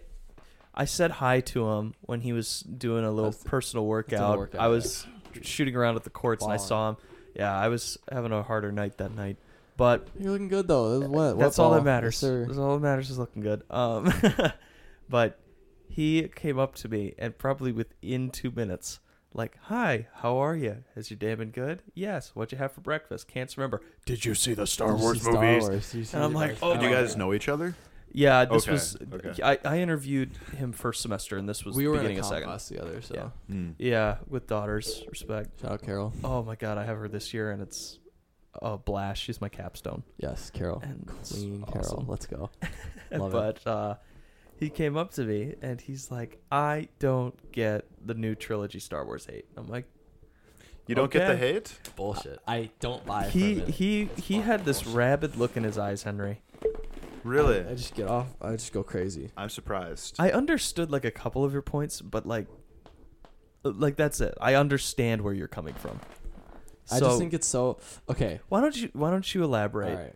Because Okay. I'm cutting you off. There's tremendous groupthink in how we go about things. New Witcher series, for example, actually kind of shit, but everyone thinks, oh, it's so good. It's not actually that good, like from my opinion. But I think there's this assumption that this is good. We're all gonna like this, and then everyone kind of follows suit, you know. But no one really looks at it critically. Like with Star Wars, right? I understand the criticism and I agree with some of it, absolutely.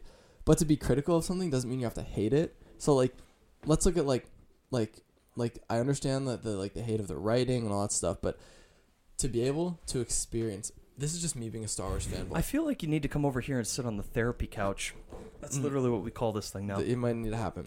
But to be able to experience a new Star Wars trilogy and to have that trilogy be the culmination of the Skywalker saga in theaters, to experience it in its element, that just, come on, that overshadows the criticism for me. Like Rise of Skywalker is not a worse movie than 1, and it has a worse Rotten Tomato scores. I don't buy it. So I just think there's this really harsh groupthink about, like, being critical of the movie is one thing, but everyone's like, this is trash, this fucking sucks. And there's been this kind of group polarization towards this movie's complete shit. And it's not. It has problems and it has shortcomings, but it's not as bad as people say it is. Well, what kind of shortcomings do you think are in it? Like think just put me in your mindset of what you're seeing. Okay. The biggest thing, they should have done one director for all 3. They I should have agree kept with that. J.J. Abrams Yep. for all 3, in my opinion. Because Last Jedi, Rise of Skywalker connects to Force Awakens more than it does to Last Jedi, which isn't how it should be. So bringing in Rian Johnson, no. Personally, What I are you doing think with Disney? either you have JJ for all three, or you get a different director for the third. But they did the worst case scenario, which is they have JJ for the first, to bring a new guy who changes everything. They're like, bring JJ back, and he's like, just tries to fix it. He tries to fix the whole movie. And like, here's it just gets so much deeper because you look at someone like Rose Tico in a character, which is huge for like Asian representation in movies. Rip. She's important, but then everyone's like, she was okay. Let's look at this from a, like objective standpoint. She was unnecessary. You can't take your like classic Star Wars trio like Rey, Finn, and Poe, and like then the droid. Like you got Han, Leia, Luke, and like in the original trilogy, and like you can't take that three, establish them, and then throw someone in like the middle of the trilogy because it makes no sense. Because then you have to develop that character, and that's not what the middle movie is even supposed to be about. So it was just so weird to introduce her then because she could have been so much more. And then the only logical thing to do in Rise of Skywalker was to like quote unquote write her out, which I think was necessary because she wasn't like she wasn't providing anything. She was kind of unfortunately baggage in the story, and like and that's not because she's a bad character, but that's because of the decision to give Rian Johnson so much agency of the second movie. So that's the criticism I really am with. Yeah. But all this stuff, like, I mean, when I get in that theater, when I get in and I watch a Star Wars movie, I just love it. I just eat it up. I'm totally consuming. I'm just like, Star Wars, Star Wars, Star Wars. I love it. And like, I don't know.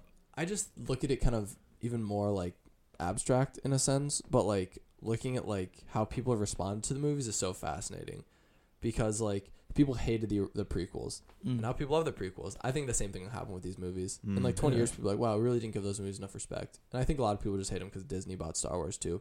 And people are like, fuck big corporations. They ruined my childhood. And I think that's kind of a weird groupthink that's going on. Yeah. There's also the groupthink on the other side, which is like Disney, like anything. Praise Disney, consume, a little Baby bit. Like, Yoda. oh my gosh, every book they put out, I have to read. I have to watch all the Yeah. TV series. I have to be up to date. It's a little like, whoa.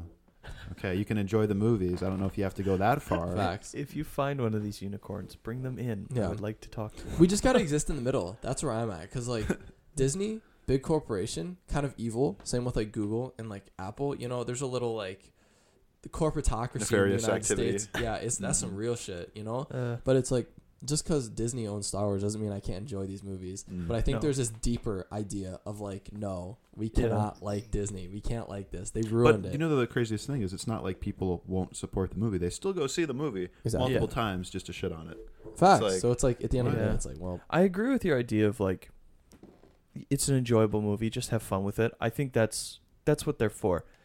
My big gripe is probably, it's similar to you with Rose. I didn't mind her as much. I just didn't like the Casino Planet part. That was so pointless. I didn't really get that. love interest. Bullshit. Yeah, No, and they don't. I didn't like all their casting choices. Yeah.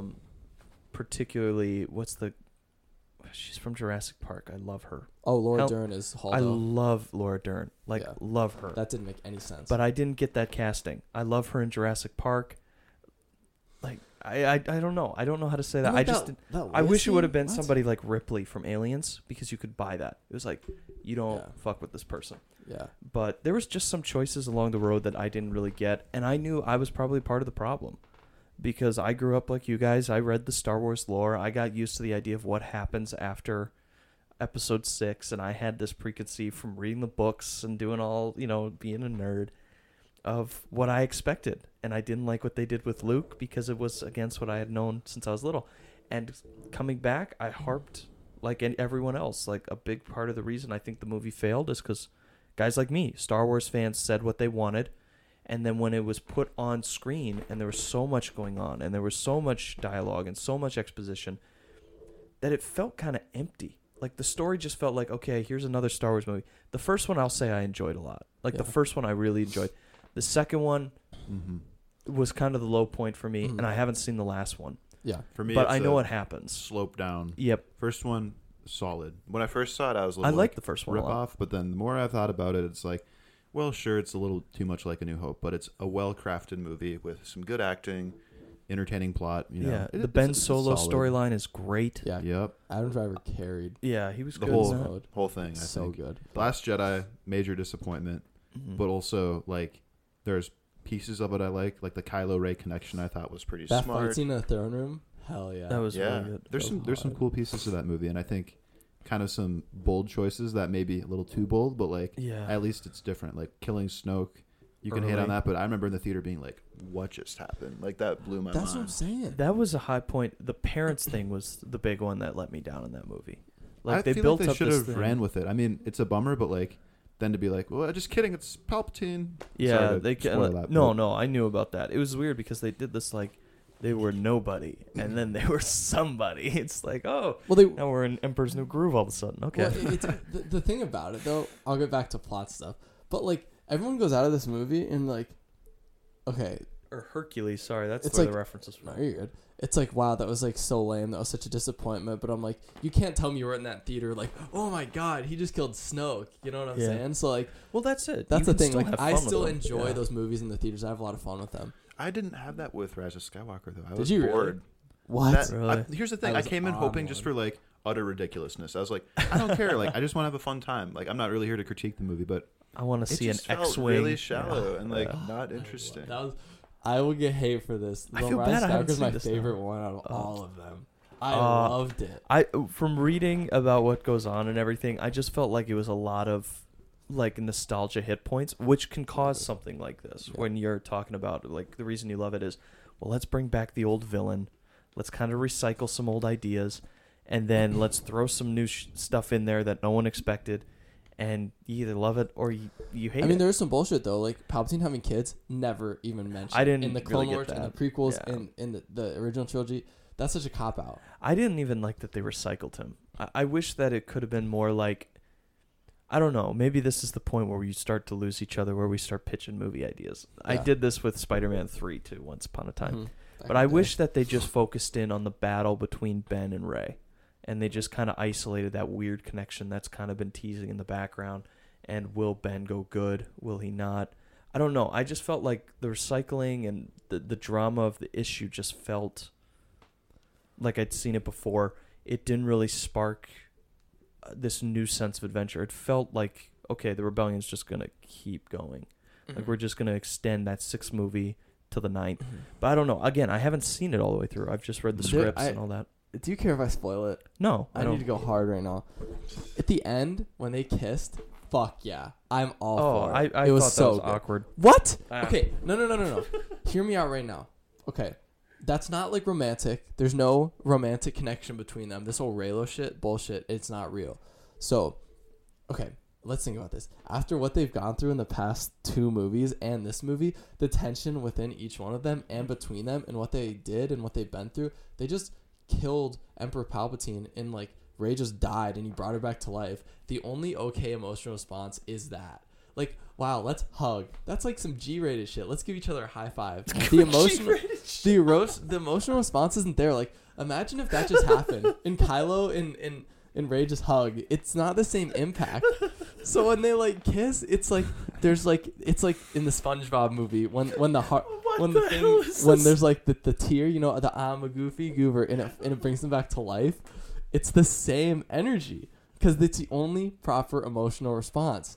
And like it's kind of such a redemption for Kylo Ren because his whole life he's been a Sith, no love. I killed my fucking dad. Like, oh god, he's so much He pain. didn't want to be in And the he has- franchise. And he has like, and there's this moment of really awkward like physical intimacy. It just works. It makes sense for the characters. If anything, God. that's like a high point in the movie. In my I opinion. agree. Oh, what a I but don't then know what if my a reasoning makes sense. what a oh my god. Can you imagine that though? They hug. I yeah? just can't believe then you they're like, got wow. Goofy No, Goober I'm in on. there. I'm on board. When that happened, I was like, oh, like it's a good feeling. It's a good vibe. And then he dies, I and know. I was like, what? He said, like, ha ha, I'm that- that out.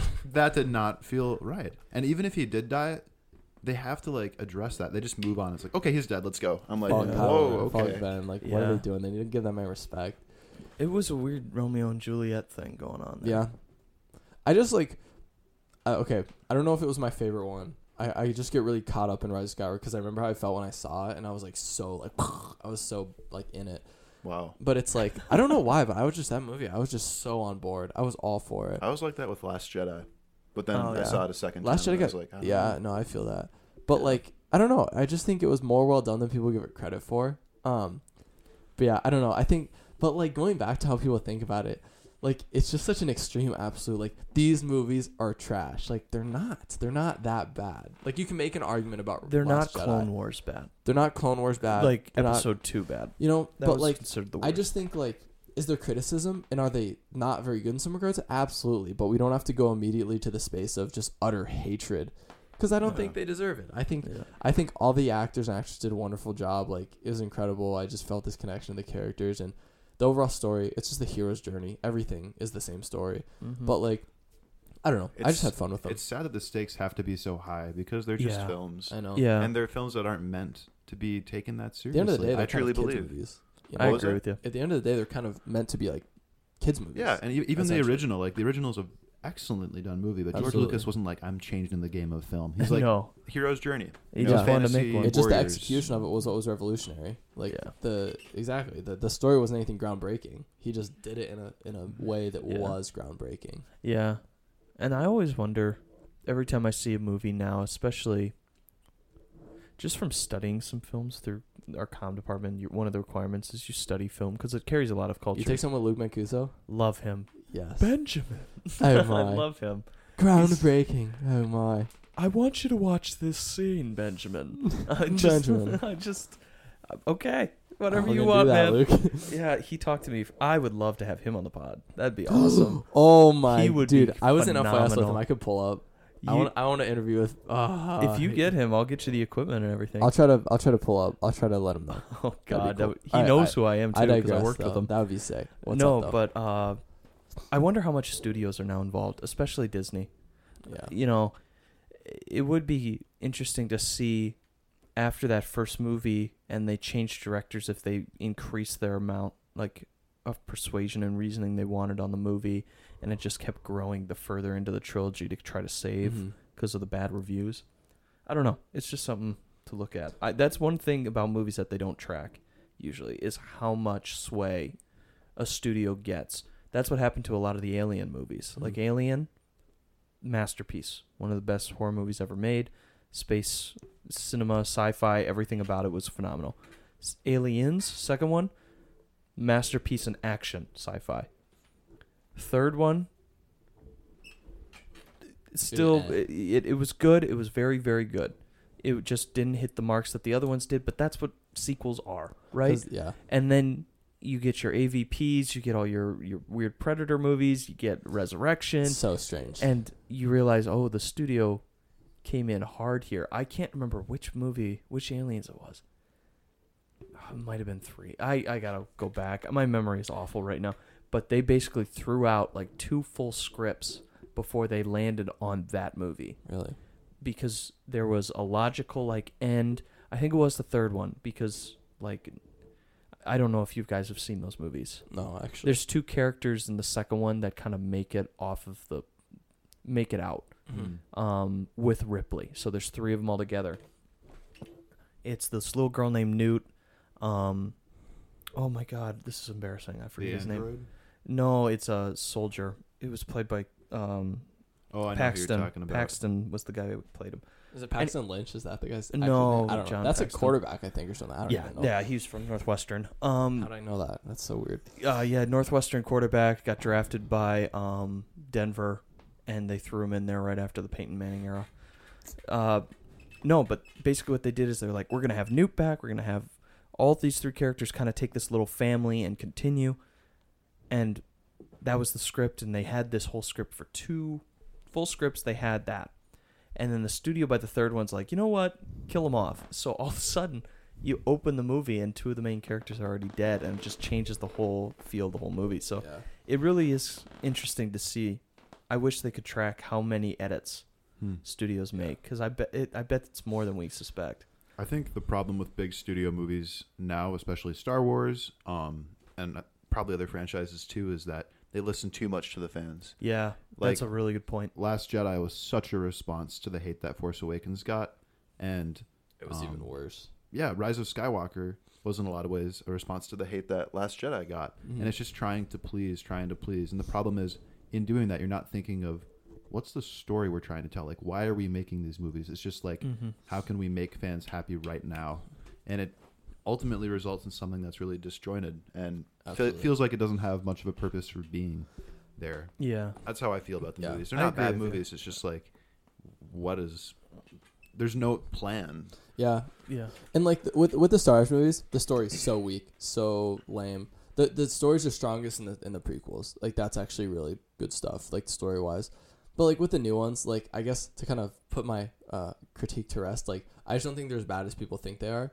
But they're only good because of the spectacle they are. The story is the most shallow thing ever. It's like it's third grade shit. Which In the trilogy? sequels, the new ones, Oh, okay. I mean, it's just shallow story, basic, whatever. It's just like the original trilogy reskinned. But I enjoy it because the spectacle it was in, and I don't think you should go into a Star Wars movie looking for like a masterwork in like cinema because it's a Star Wars movie. And yeah, but I don't think they're.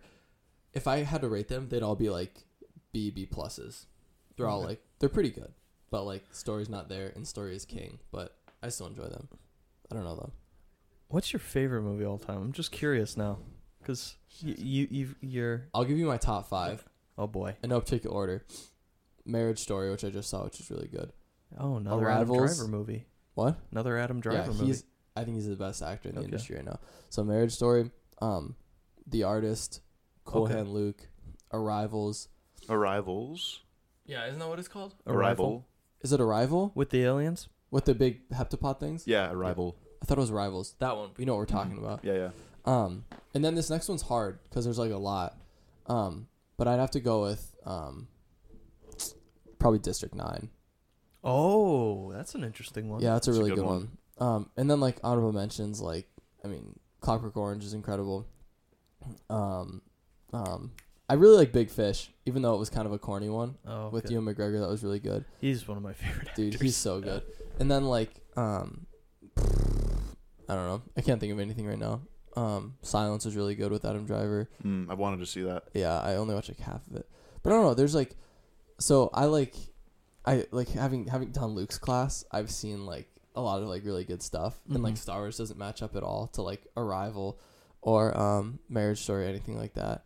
But it's still good in its own regard. But yeah, District 9 though, Neil Blomkamp's incredible. But yeah, and then I remember I watched The Artist and Cool Hand Luke. In my AP. What are those movies? The Artist, it's a silent film that was released in 2012. Actually, it won Best Picture. But it's about this actor, super famous. I Is that forget with his name. Philip Seymour Hoffman? I don't think so. Okay. It was John Goodman. He was in it. He wasn't the main. He was one of like the main guys. I can look up the cast because I think I recognize. Yeah, but it was him a being black in and white silent film released in 2012 about the story of this guy who's a really famous actor for the silent film industry. And then when talkies came around, his career just declined. So it's a silent film about the death of the silent film industry. Just Dang. really fascinating. It was just a really well done. Wow. So that was cool. Arrivals I saw in a $5 theater with this girl, my junior year of high school. That was really cool. Her name's Jamie. Shout out Jamie if she listens to this. But that movie's incredible. Cool Hand Luke, I watched my AP Gov class. Or no, AP Gov, AP Lang. And that scene where he was eating there's a scene where he eats 50 eggs. On like What a is Cool Hand dare. Luke? I don't think I know that movie. So it's with Paul Newton, I think. Is that who it is? Newman? Paul Newman, yeah. And he's like, he gets arrested and he goes to this like chain gang like work prison in the South in like the 50s or 60s. And it just kind of follows him through the like this little prison. It's really, really great movie. And like I watched out with my class, that and The Artist. So we were just so into it. District 9, I watched with my dad, and my brother. That movie is just like a trip. Yeah. Like when it's just such a good social commentary. And yeah, what else did I say? What was my fifth one? Oh shoot, I should have been writing this down. Cool Hand Luke. Yeah. Cool Hand Luke, The Artist, Marriage Story. Marriage Story. That I'm surprised by that. That's That a new movie. one. Just the intro scene of that was so like incredible. But yeah, but no, like I think it's weird because I think people take Star Wars and compare it to those things, and it's Star Wars compared to that? like there's critical, Oh. like really well done movies Yeah. like that. Yeah. So you yeah. take Star Wars and compare it to these masterworks and like acting and like cinematography and just cinema, and it's like, well, you can't really compare them because Star Wars is about blowing up in Yeah. lasers and lightsabers. No, it's an entertainment film. Exactly. Do you have any hit me, or do you I more? do. Yeah. I do. I know there's some that I'd miss, but what comes to mind is 12 Angry Men. Great movie. Oh Love yes. that 1957. movie. Yeah. I saw it for my U.S. civics class back in like high school. That is So a good. phenomenal That movie. movie was well done. Yeah. It's That's great. that's a movie that like brings you in purely just based on like the acting and like Yeah. what people do. 'Cause it's just like a there's play. no spectacle. Yeah. It's one room. You Yeah. never leave that room. It's all in the actors. Insane. So good. And I love the scene at the end where like the one guy who thinks he's guilty just breaks down. It all like builds up to Yeah. this, and finally he just like can't hold it in anymore. But Butch Cassidy and the Sundance Kid I saw recently. Oh, really? That I've Paul seen Newman's in that. I need to watch that. It's really good. Might as well just start a list. It's one of those movies that just kind of like doesn't have a clear arc. It just kind of goes. Like you follow these characters and then it just ends when it ends. That's sick. I recommend it. That's cool. That That's sounds the way. familiar. It's cool because like I think it's really cool watching because right now everything in theaters is like Disney, like Avengers, Star Wars, boom, blowing up lasers. It's like okay, so watching like film and like cinema, really good stuff is just really. It's cool to like. It's refreshing to see Adam Driver really ply his trade instead of just be Kylo Ren. You know what I mean? What's funny though is movies like Marriage Story, definitely not like a blockbuster film, but Butch Cassidy and the Sundance Kid was like a huge hit at the time. Huge movie, but like very slow paced. Definitely not action all the time. I personally feel like big blockbuster movies have changed a lot to cater to a more Definitely. like short attention span audience. Oh, yeah. That's true. Yeah. Because like now, I mean, I think it's huge. Like nothing's really original anymore. Everything's most of the things in theaters are like reboots or just continuations of like Marvel and Star Wars universes. Like that's why I think Joker is so incredible. That's another honorable mention. Joker's really up there. I don't know if it's cracked my top 5 yet, but it's right there. But yeah, that movie was like such a huge risk because like not only is it kind of going to ruffle some feathers because it's just a really rough topic and really kind of visceral film. Ben, did you see Joker? I haven't. Okay. I didn't see I have. Yes, I remember you texted me about it or something. But yeah. But no, don't worry if you have to spoil that's it cool. because I kind of know what happens. That's a fault in my. I don't watch a ton of movies No, you're anymore good. because Not a ton I of just time up at school. I'm bouncing. But I think that one's cool because it's such a huge risk.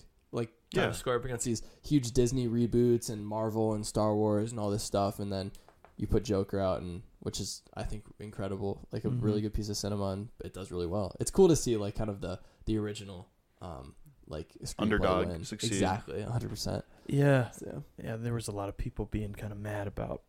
It's a white guy who I think has it's a funny mental illness. that not a lot, but a couple people kind of in like the social justice warrior circles or like far left were upset by the movie. But I think it's a very progressive movie. It is 100%. It is. That's why I thought it was really strange that it got the hate it did because it is so progressive in like addressing these issues of wealth inequality. And I mean, some people don't like how the mental health was portrayed. I thought it was well done because, of course, it was extreme, but I thought it was still well done. But trying to address those issues of wealth inequality, mental health, the stigma, and also like the healthcare attached to it, like when he couldn't get his medication, you know.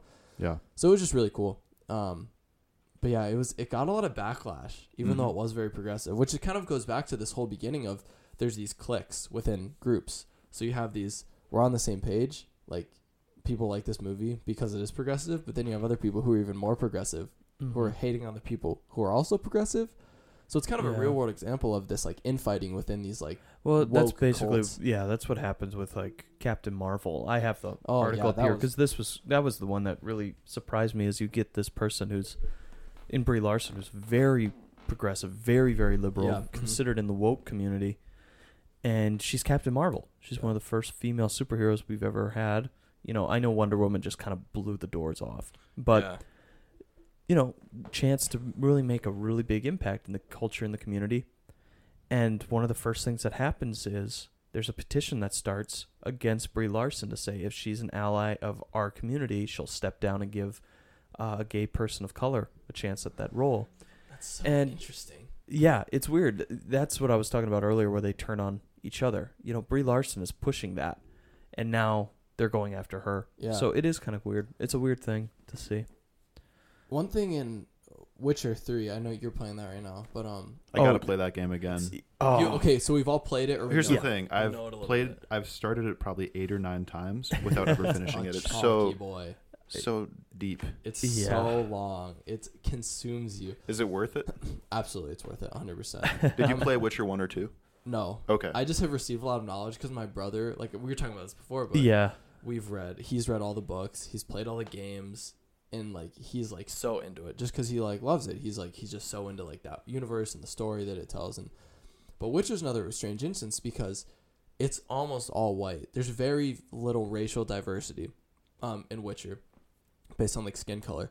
But it's so diverse in sex. There's probably about the same amount of like strong female characters than there are men, because if you look at your lead cast, of course there's like Geralt of Rivia, like your man, and like, but then there's Ciri, there's Yennefer, there's Triss, there's Keira Metz, there's Philip Eilhart, and there's this whole lodge of female sorceresses who are like the biggest political cabal in like the continent. And it's like, so there's so much female representation and well done female representation, because I think a lot of sometimes it can run the risk of just being egotistical and self-absorbed. I think that was a lot of Brie Larson beef with her casting, just because of kind of the energy she puts out. But Witcher does that really well and does empowered women characters very well, but it's not diverse in another aspect racially, so it'll get a lot of shit for that, you know? So it's just really interesting to see how you can be super diverse and progressive in one aspect, but in another aspect it will totally fall short.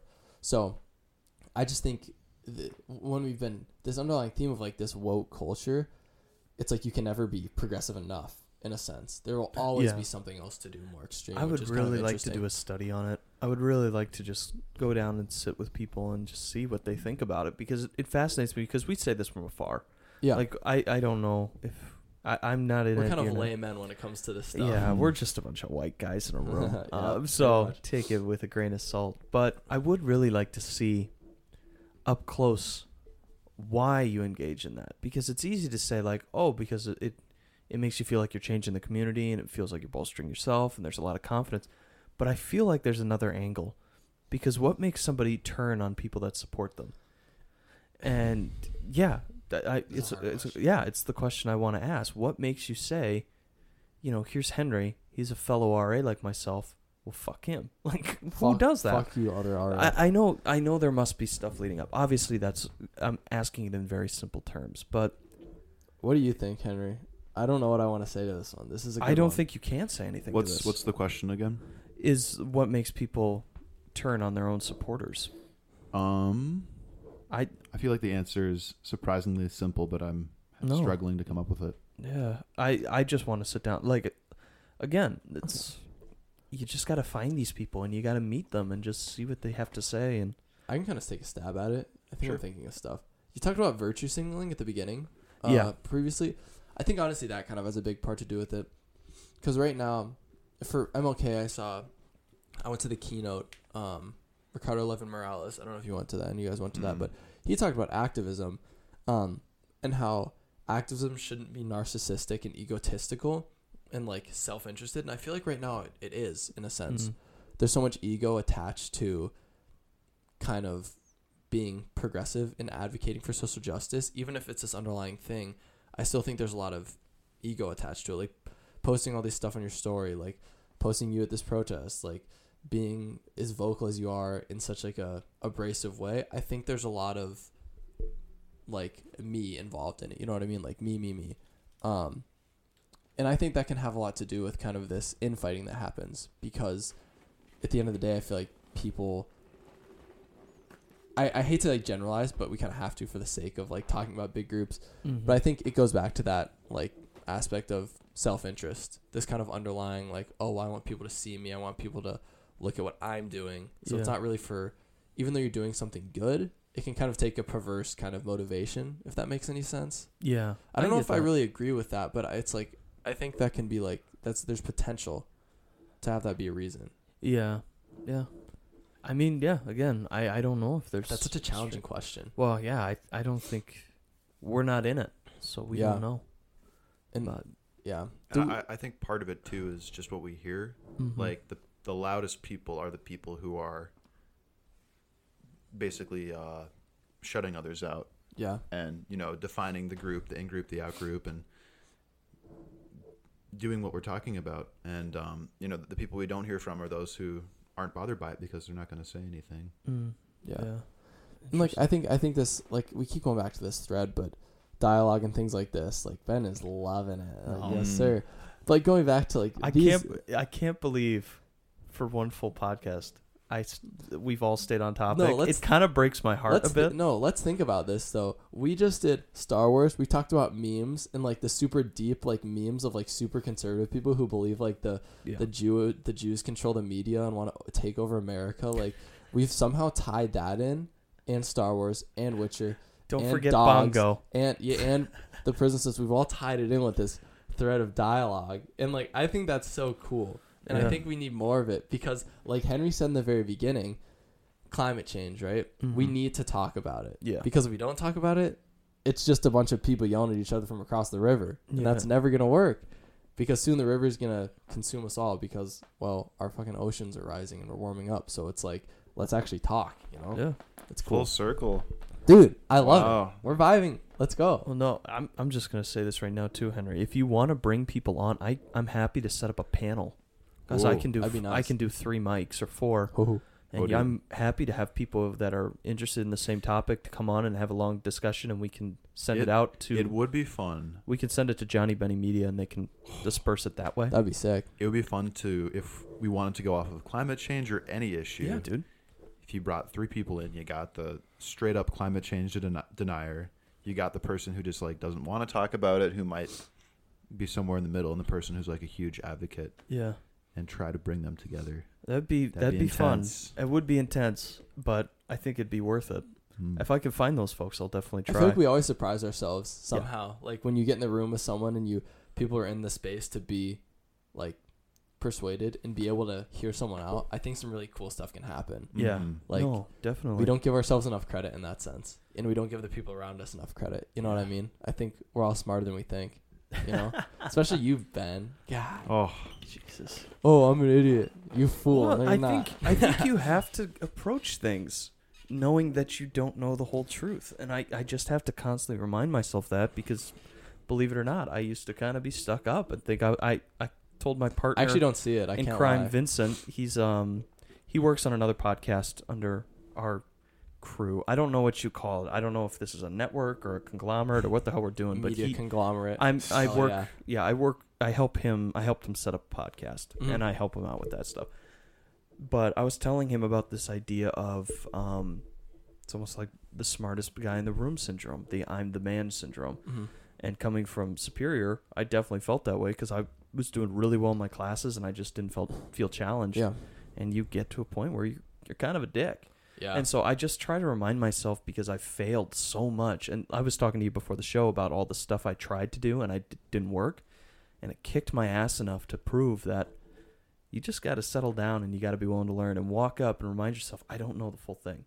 Even if I've been doing this, I'm the only guy on this campus, I think, that is self-taught in podcasting, that's doing his own stuff. I'm almost positive. I'm an independent. I don't work with Johnny Benny Media. I work with them, like for the news group. But in this, I had to kind of do a breakup. All the best. Like, it was the best thing for everybody involved. But I think when you walk into a situation like talking to Henry and talking to you, I don't know the full truth. And I probably never will. So don't approach it like, oh, I know Nate Dogg. I know what he's about. Because you just don't know day to day what you're going to it's always find. Dynamic. And if you walk into a conversation self-reflective, and that's usually what I mean by when I say I'm a certifiable idiot, is I'm an idiot because I need to constantly like reevaluate myself every day. You just got to keeping yourself in check, because you run into folks and you find stories that if you're not self-reflective, you won't be pliable, and you won't be able to take those lessons and use them in your life.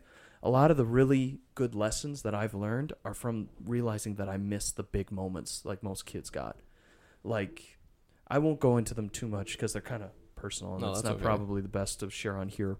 But people, like Henry said, you have these folks that are very closed off, and there's folks that believe that this is just the way this is how I present myself. I'm proud of who I am.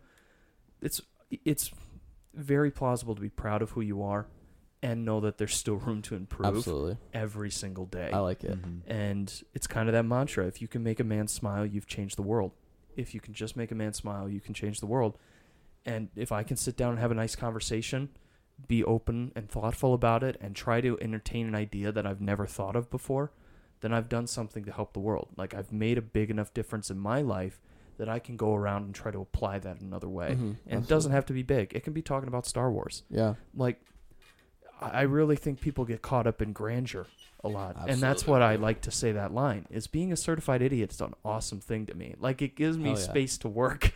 It gives me so much momentum and room to expand and chase what I want to do. I got involved with cults. What logical human being would get involved in cults? Scientology mailing list. Yeah, Did like you really? yeah, I'm followed by them on the mailing list, and I'm considered an SP, a suppressive person. Oh, yes. No, but that's why I say that line is it's a good thing. Cool. Being a certified idiot, we're all certified idiots. I like it. I like that. It means you have the ability to go after and chase things that you don't know about, and you're comfortable being vulnerable and learning and applying yourself to new stuff. But yeah, that's what I mean by that. Going off of that, I like that as well. I think it's so important to accept we're not always right.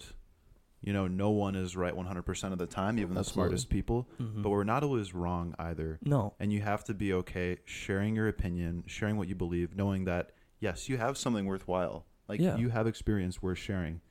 But when it goes up against something that might be better, or if you are wrong on that front, be humble about it. And it's not a personal attack. No. And you just grow from it. And it's so hard for people. I think people either want to think, I know what's up and spread the word, or they feel like they don't know anything and they can't talk about these things. Yeah. But we can all have conversation about it, a little give and take. And the It's a movement of the balance. goalposts of reality, too. When you say something totally out of left field that somebody's never had any experience with, it's kind of frightening for folks. Yeah. It is interesting when I get people to sit down with me and we start talking about something that they don't really have experience with. It's like, this is not an interview.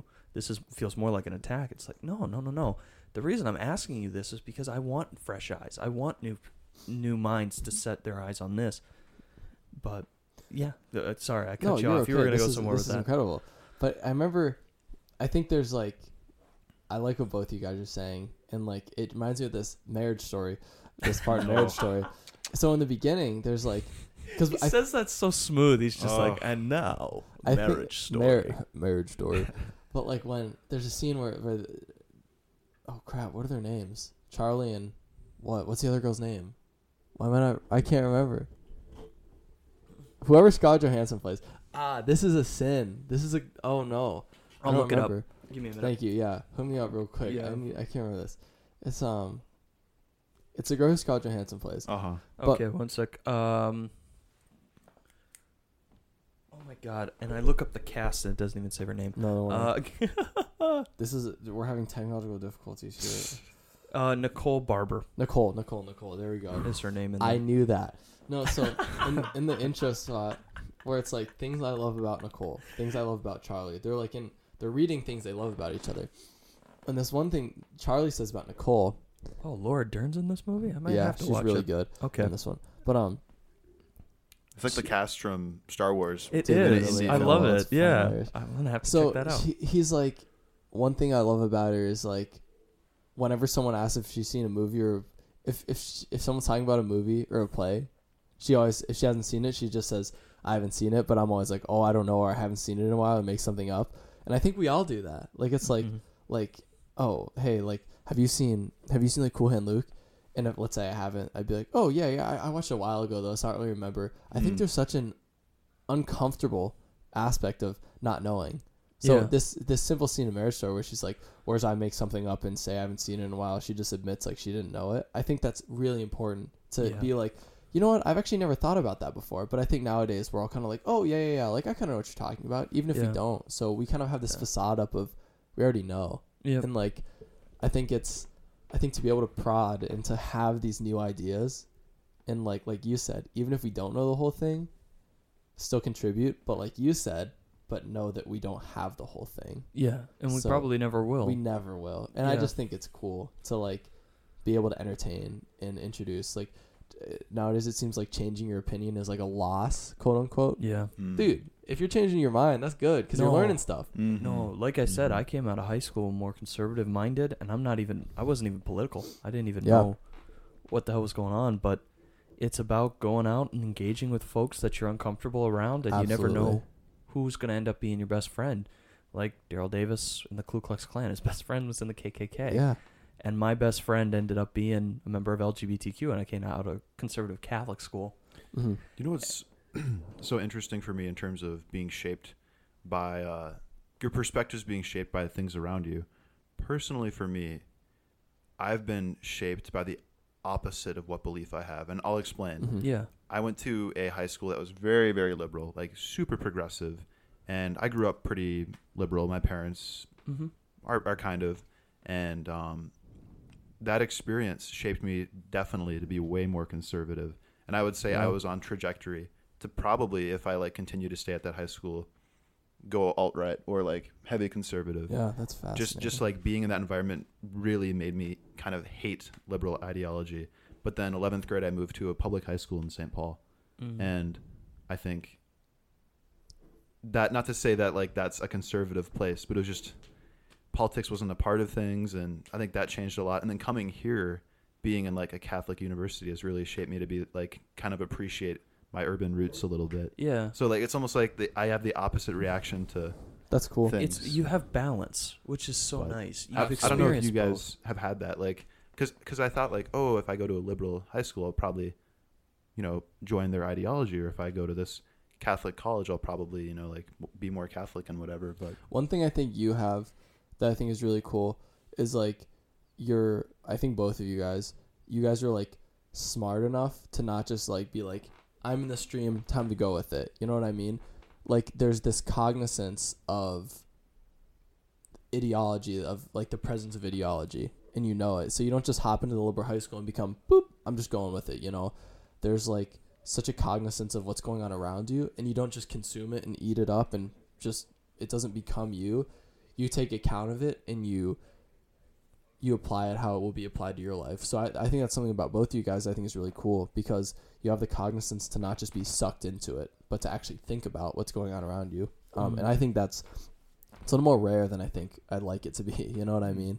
Well, it's scary. It really frightens me when I go out because, I was at Superior. How quick people are willing to kind of conclude their ideologies for another just to kind of fit.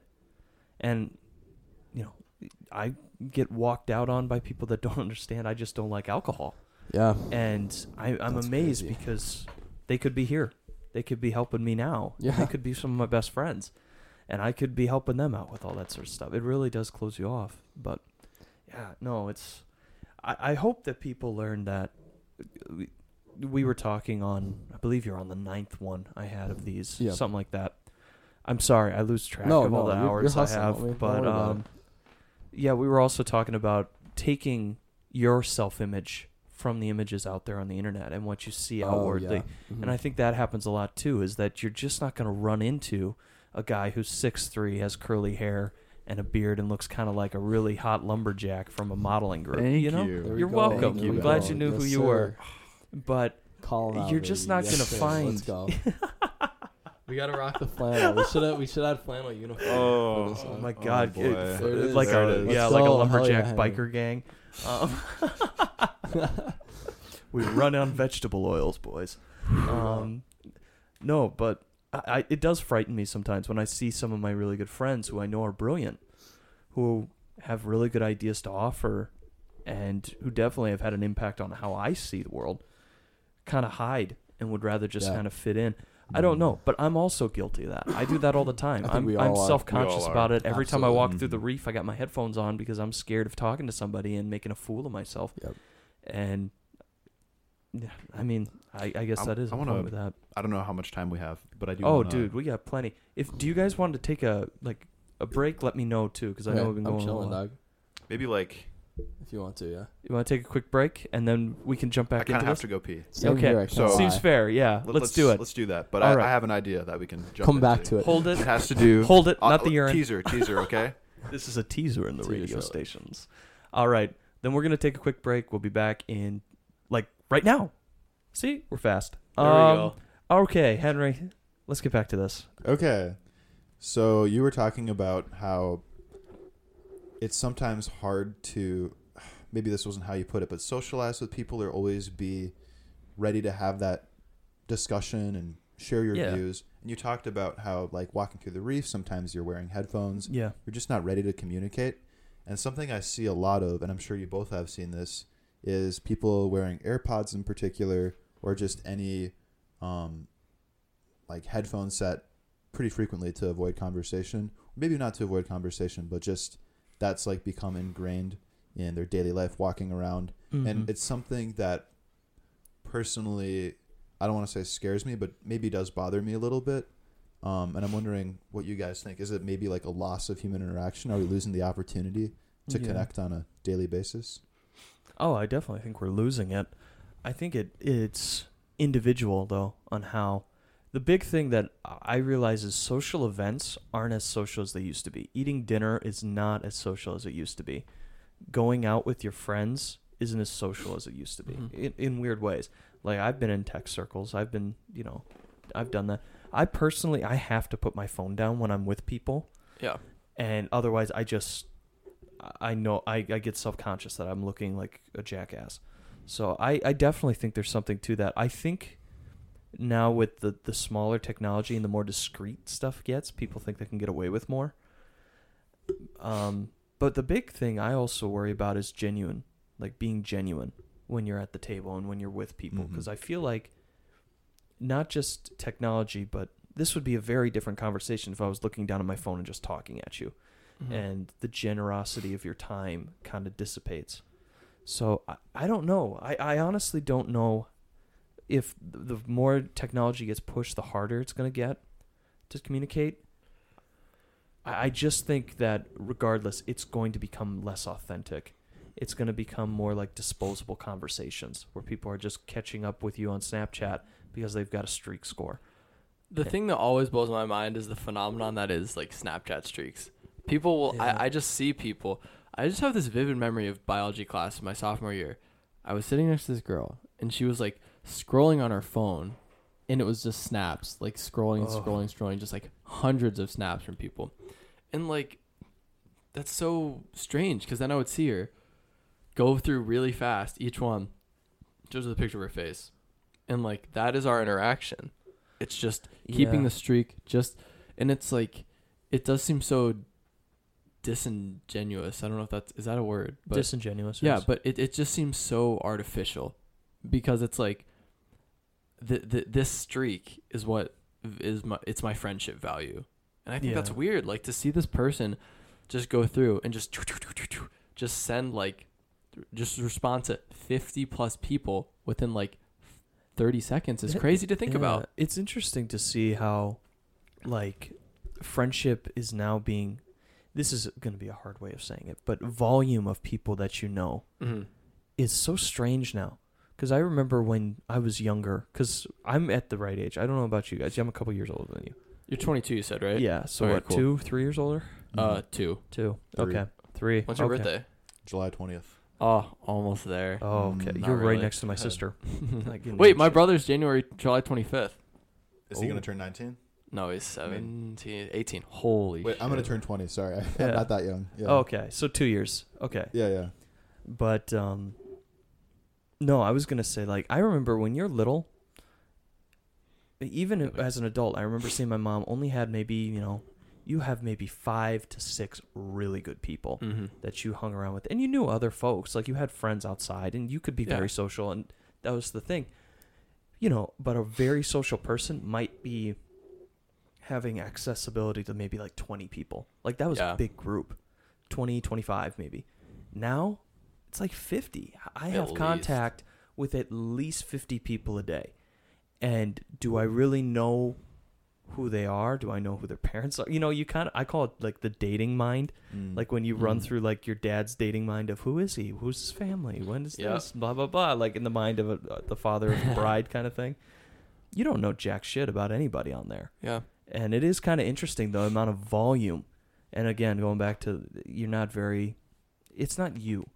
They don't really know you. They're not accepting of you. They don't really have anything other than they just want to be followed like everyone else. Yep.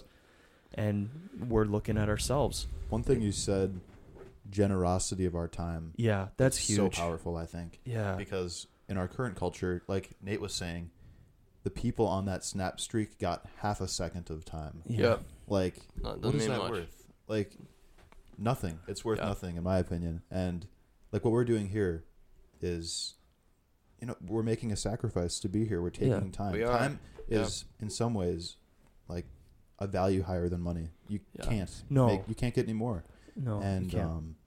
it's a beautiful thing to take 3 hours, 4 hours, whatever that time is, and say, you are worth giving that time up that I could be Absolutely. doing something Mhm. else. And we're losing that, I think, a little bit. And I think Yeah. it's strange with like volume of what you have, because right now it's quantity over quality, it seems like. Mm-hmm. And it's just so strange, like, because I just remember that happening, and I was just like, that's such a novel idea. But that's kind of the norm, because now it is, like, how it's how many Instagram followers you have. It's how many people saw this on, like, Visco. It's how many people Snapchat every day. It's whatever. And it's just such a strange thing. It's just a strange idea to have friends, but to not. In my philosophy class last semester, when we were talking about, like, the 4 types of love, philia is friendship. Yes.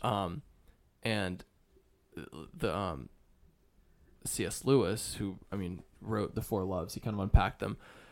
He kind of made this point that a lot of people go through life not having any friends, because what is a friend? It's some guy you followed on Facebook. That's called a friend now. So our definition is so loose, and anyone can be a friend, but how many people can actually be like a legit 100% real friend? Mm-hmm. And that seems like such a rare breed, Yeah. because we're so stuck in Snapchat and Yeah. the streaks. So it sounds kind of depressing, but I think that lends itself to this topic of what friendship really means. Because you just I don't Snapchat anyone, but I have some people. Like, Yeah. I have you guys, I have my cross country guys, I have, like, my brother, I have some You really have it as the great medium people. to keep up with people. Like, Yeah. that's the thing. The folks that use it as kind of it's almost like a marketing platform now. It is, actually. That's a good analogy. Yeah. But no, I understand how you use it. But then the problem is, not the problem, but the reality is almost everyone uses it. And I Yeah. think we're all on the same page that a lot of the time it's pretty meaningless, that connection, but very few people are actually saying, okay, then I'm just not going to do Snapchat. I'm not going to do Instagram. We still do it. And so when do we cross that line into Yeah. meaningless territory? Like, when is social media beneficial? And like, when do Yeah. we get something out of it? Yeah, I know personally I don't benefit from it anyway. And I'm thinking about, well, right now I'm doing this experiment in communication with Professor Berg. And we're basically studying and tracking the rates of like screen time to just how your overall mood changes. Mm-hmm. And I'm going to slowly start to cut it off over the next 4 weeks. Well, after spring break, I'll probably really do it hard. But I'm going to try to cut every single week my screen time in half and see how much better I feel, or worse. So like if I'm averaging 4 now, next week it will be 2, then 1, then half an hour. So you just keep dividing by 2. And a lot of the results that people have, especially those people that aren't on social media, are really, really good. But it is interesting because it's addictive. It's like a drug almost, which is kind of crazy to me. And like, you look at even things like Call of Duty, for instance. Sorry, this makes sense, but it's built on. Never change the way you set up a topic. You're just I already like, know listen. I gotta pivot. Now listen, y'all, we're about to talk about Star Wars or something. But with Call of Duty, that is in a sense an addiction. Temple Run and Jetpack Joyride are in a sense an addiction, because you're just doing the same thing over and over again because it like feels good. When you get that like sick fucking like double kill or like quad feed or whatever, and all the points pop up and stuff, it's like, oh yes, this feels so good. And it's like you're just addicted. You know, it's the same with like, yes, look at all these snaps rolling in. It's the same energy, and like does that norm? I think that norm becomes problematic because then socialization and friendship is just totally kind of takes a perverse form of utility, and just like, oh, these are just people I snap who are followers. We definitely have utility relationships now. There's not as much like going which isn't a bad thing. Not necessarily. It just not necessarily doesn't. a bad It doesn't thing. fulfill you in a way that an agape love of a friendship, where we go back to donating that time, that kind of care love. Yeah. That caring, that generosity kind of love. Not, I don't know if you guys know agape. I'm in a capstone with love class. I'm learning it about love, sex, and Oh, so you know all about this. Yeah. It's really interesting. What's I like this agape? class. Agape it comes from a Christian root. We have Agape Sunday during Advent. It's the third Sunday. That's the pink Mhm. candle is Agape Sunday. Agape love is the form of love that is totally generous, total charity. It's coming from the set of, I'm just going to give because it's for the betterment of others. It's not really meant to be like romantic or anything. It can be, if you have if your wife, I'll do anything to see her get, to improve her life, that would be a form of agape love. It's a combo with others, but agape love is definitely, think of it, the charitable love that I don't have to, there's no reason for me to, but I am because it's for the betterment of others. And I would like to see that. Yeah. There's nothing you're going to take away from that.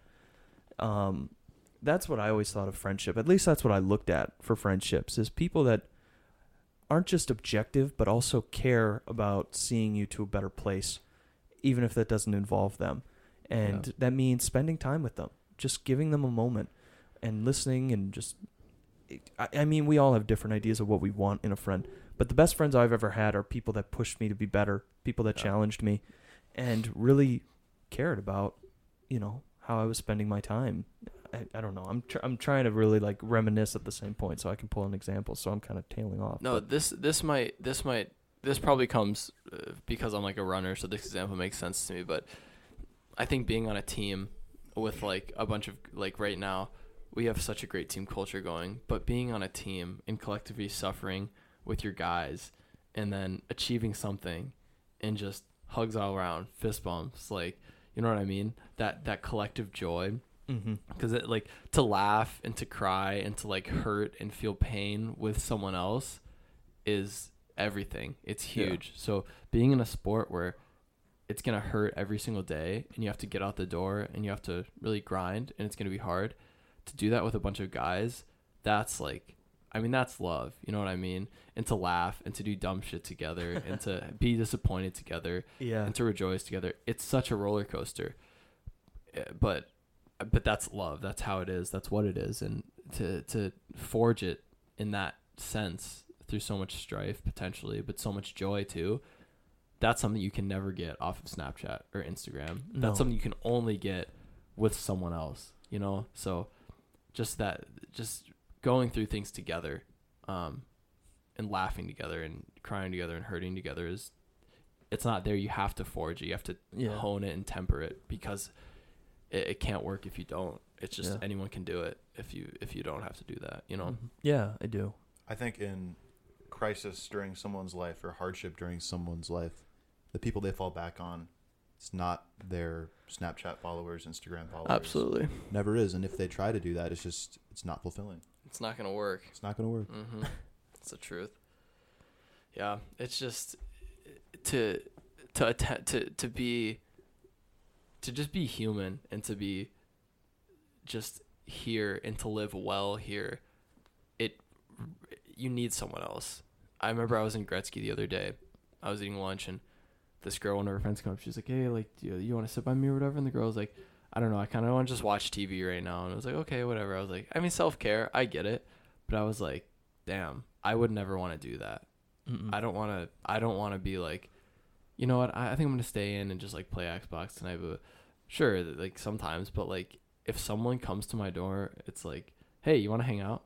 If I ever go to the point where I'm like, you know what? No, I don't know if I want that, because there's of course there's self-care, of course you need your own time, but I don't ever want to shut someone else out because I think I have something more important to be doing. Mm-hmm. And if that's something as novel as playing fucking Witcher 3, I don't want that to happen. But I feel like it's so easy to fall into the trap of, you know what? I don't think I want to drop by even for 10 minutes. I don't want to do that. I don't really want to hang out. I just kind of wanted to, I think that comes to a point where it can be almost like an infection. You just never want to do it. Never half-ass two things. Half-ass one thing. In the great words of Ron Swanson. Half-ass one thing, baby. We're gonna quarter-ass this one. No, we're just gonna whole-ass one thing. Facts. Get that done. I don't know. Either be in or out. Facts. Yeah. But I'm not saying self-care and time to yourself is unimportant. But I think you just have to keep yourself accountable and don't get in the habit of just shutting others out for does that make sense? Totally. Yeah, I do. I follow I'm you. trying to find the words. Yeah. After spending, 2.5 hours with you. I'm starting to speak your language. I'm There we starting go. to figure That's it out. what we like. The Henry Dog language. Oh there we my go. The Henry Dog language. Hen dog language. That's what we're Nice. called. Oh, yeah. God. I sense a Dialect of Henry podcast dog. coming. There we go. But no. Hen dog. Going off of a point. Hen dog. Hen Hen dog. dog. What's up, Henry? Going off of a point brought up a little while ago, but you said Snapchat is kind of an addiction. Mm-hmm. And I think that's so true. Like when you're doing Snapchat, when you're playing a game, when you're taking a drug, it releases chemicals in your brain. It feels really good. Yep. But you move to a point where you no longer get that chemical release, and it's just an obligation. Just automatic. And you feel like that's true. if you don't do it, you're going to lose it all. And so like when I see people on Snapchat streaks, at a point I don't think they're actually getting any like pleasure out of it. Just gotta It's keep just like going. I have to do this. Like if I don't do this, Yeah, and there's this That's weird strange. I never thought of it that way. there's no satisfaction, but there's all like backlash. If you break that, you feel like you've like hurt somebody. Yeah. Yeah, it's so Can strange. you keep my streaks? I'm not gonna have my phone for a few days. I'm going to like this camp or whatever. Can you keep my streaks? I hear that all the time, Yeah. especially in high school. It's like, yeah, I'm not gonna have my phone. I'm doing this counselor thing. Can you like keep my streaks? Here's my Yeah. account. Keep my streaks. Yeah. Weirdest thing ever, but it just makes sense for some reason to just keep it going. I don't know. That's you plateau because you just need more and more and more. That's fascinating. I never thought Yeah. about it in the sense of plateauing and like just needing it to live. yeah. That's interesting. And that's how it is. just That's allows true. stuff to kind of exist on its own plane. Yeah. Let it just kind of be. And you don't need to keep adding more and more to your life and expect that to kind of blossom. I get the idea that it's a social connecting app and Of you want to course. meet people, but it is funny to me where especially excuse me, Oh, you're okay. with some of my very good buddies, how many people that follow them. Yeah. And I'm just absolutely astounded. Like, you keep snap scores with like over 100 people. How Yeah. do you do It's that? incredible. And they're like, oh, well, it's picture face gone. And I guess that kind of brings us back to where we started. Is it doesn't really help. It doesn't help us. It much. promotes no dialogue whatsoever. Yeah. It just it's like we're just kind of all in our boxes, and then we just reach over once to Yeah. know we're still there. And it's a measuring stick of how important we or satisfaction in other people's lives Yeah. that we have. It is. That is a strange thing. We wonder how other people think about us more than we think about how we want to feel. Exactly. That's a really bad way of saying that sentence. I'm Wait, say sorry. it again. Say it again. Like, again, no self-reflection. We're we're more concerned about how other people feel about us and the impact we have on their lives And how we actually feel. than the impact we have on our own and Yeah. the choices we make and how we choose to present ourselves and Yeah. the So passions we true. follow. so true. We think so often, at least I do, about what others think of me. Yeah. And like that's how I judge myself. You should be more selfish, Henry. You should be more selfish. You should think about what you want to do with your life. It's true. Because you. then greed is good. People Greed get is on the good. bandwagon. Greed is good. Greed is good. Consume, baby but Yoda. thinking- Going back all the way to the impeachment trials, all of those Republican Fucking senators, It's so. all those Republican yes. senators were thinking, "What will my team think of me? What will my Yeah. senators think Yep. of me?" Instead of, "What will God think of me? How can I live with myself?" Yeah. How is doing your that. own moral code going to hold up, and how do you want to hold yourself in There's what light? There's a whole part. God, you're gonna get a kick out of this. The intro scene in Skyrim, where you're in Helgen. My ancestors are smiling on me, Imperials. Can you say the same? Yeah, bring it home. It's the man. same thing, though. I can't believe you just pulled that. It's the so same good. thing. Hey, you're finally awake. this is why. But it's why I have it's him true on. because you look at Mitt Romney and going back to the impeachment, like that was genius, Henry. But you bring that Jesus. back. That was genius. God, it's like Nate. working with Abbott and Costello. I love It's it. incredible. But no, we can bring that back to Arrivals because that's what the aliens are called. Oh, I got it. It's I said almost getting to be Rivals, that sorry. time. I got to wrap this thing Sorry. up. I Oh, apologize. I guess we'll bring it home. Yeah, bring it home. Oh, This crap, is a what was nice I gonna spot. say? Oh no. You were saying the Imperials are smiling upon yeah, me. but with Mitt Romney, I think you can extrapolate that anywhere, because he's doing what's right in his conscience, and he's doing what's right before God, and he's aware of his faith. He's aware of what's gonna happen. He knows this is gonna kill his career. He knows what he's doing, but he's gonna do it anyway because it's right with his conscience. It's right. It's right. What's gonna work? It's gonna work with him. It's gonna sit well in his heart, and even though it's gonna have this backlash, doing the right thing, even though it's hard, is I think the biggest mark of virtue a human being can have. Yeah. Because you just kind of go forward with reckless abandon for yourself, and it can promote a lot of good. Because I think if you follow what you're gonna think is right, if everyone does that, there's gonna be a place of peace within Yeah. everyone, and just this. Well, other people are great, but you don't have to care what they think. So I think Mitt Romney is an incredible example of what he just did in the impeachment trial, because that's real shit, you know. And that's So Skyrim. That's Skyrim. real shit. That's real shit. Skyrim, Witcher, impeachment trial, minions. We out here right now. Let's go. Oh my god. Oh my god. Well, what a way to end that. Yeah, Wow. Well, guys, thank you so much for joining me Yeah, today. thank you. Thank you, Ben. I'm gonna probably get you guys back on here probably sooner rather than later, because I always Absolutely. enjoy I'd be seeing down. you. That would be awesome. I'd be No, down. yeah, let me know anytime. Like I said, this is the studio. I run a bunch of stuff out of here, so if you ever want to just come in and chill and talk, you're welcome to do that. I'm gonna plug real quick. Listen to the Candace podcast, one of our new groups. They came on. We're workshopping 2 new projects coming out very soon. So if you're a listener or loyal listener, look out for those. I think we got a new one.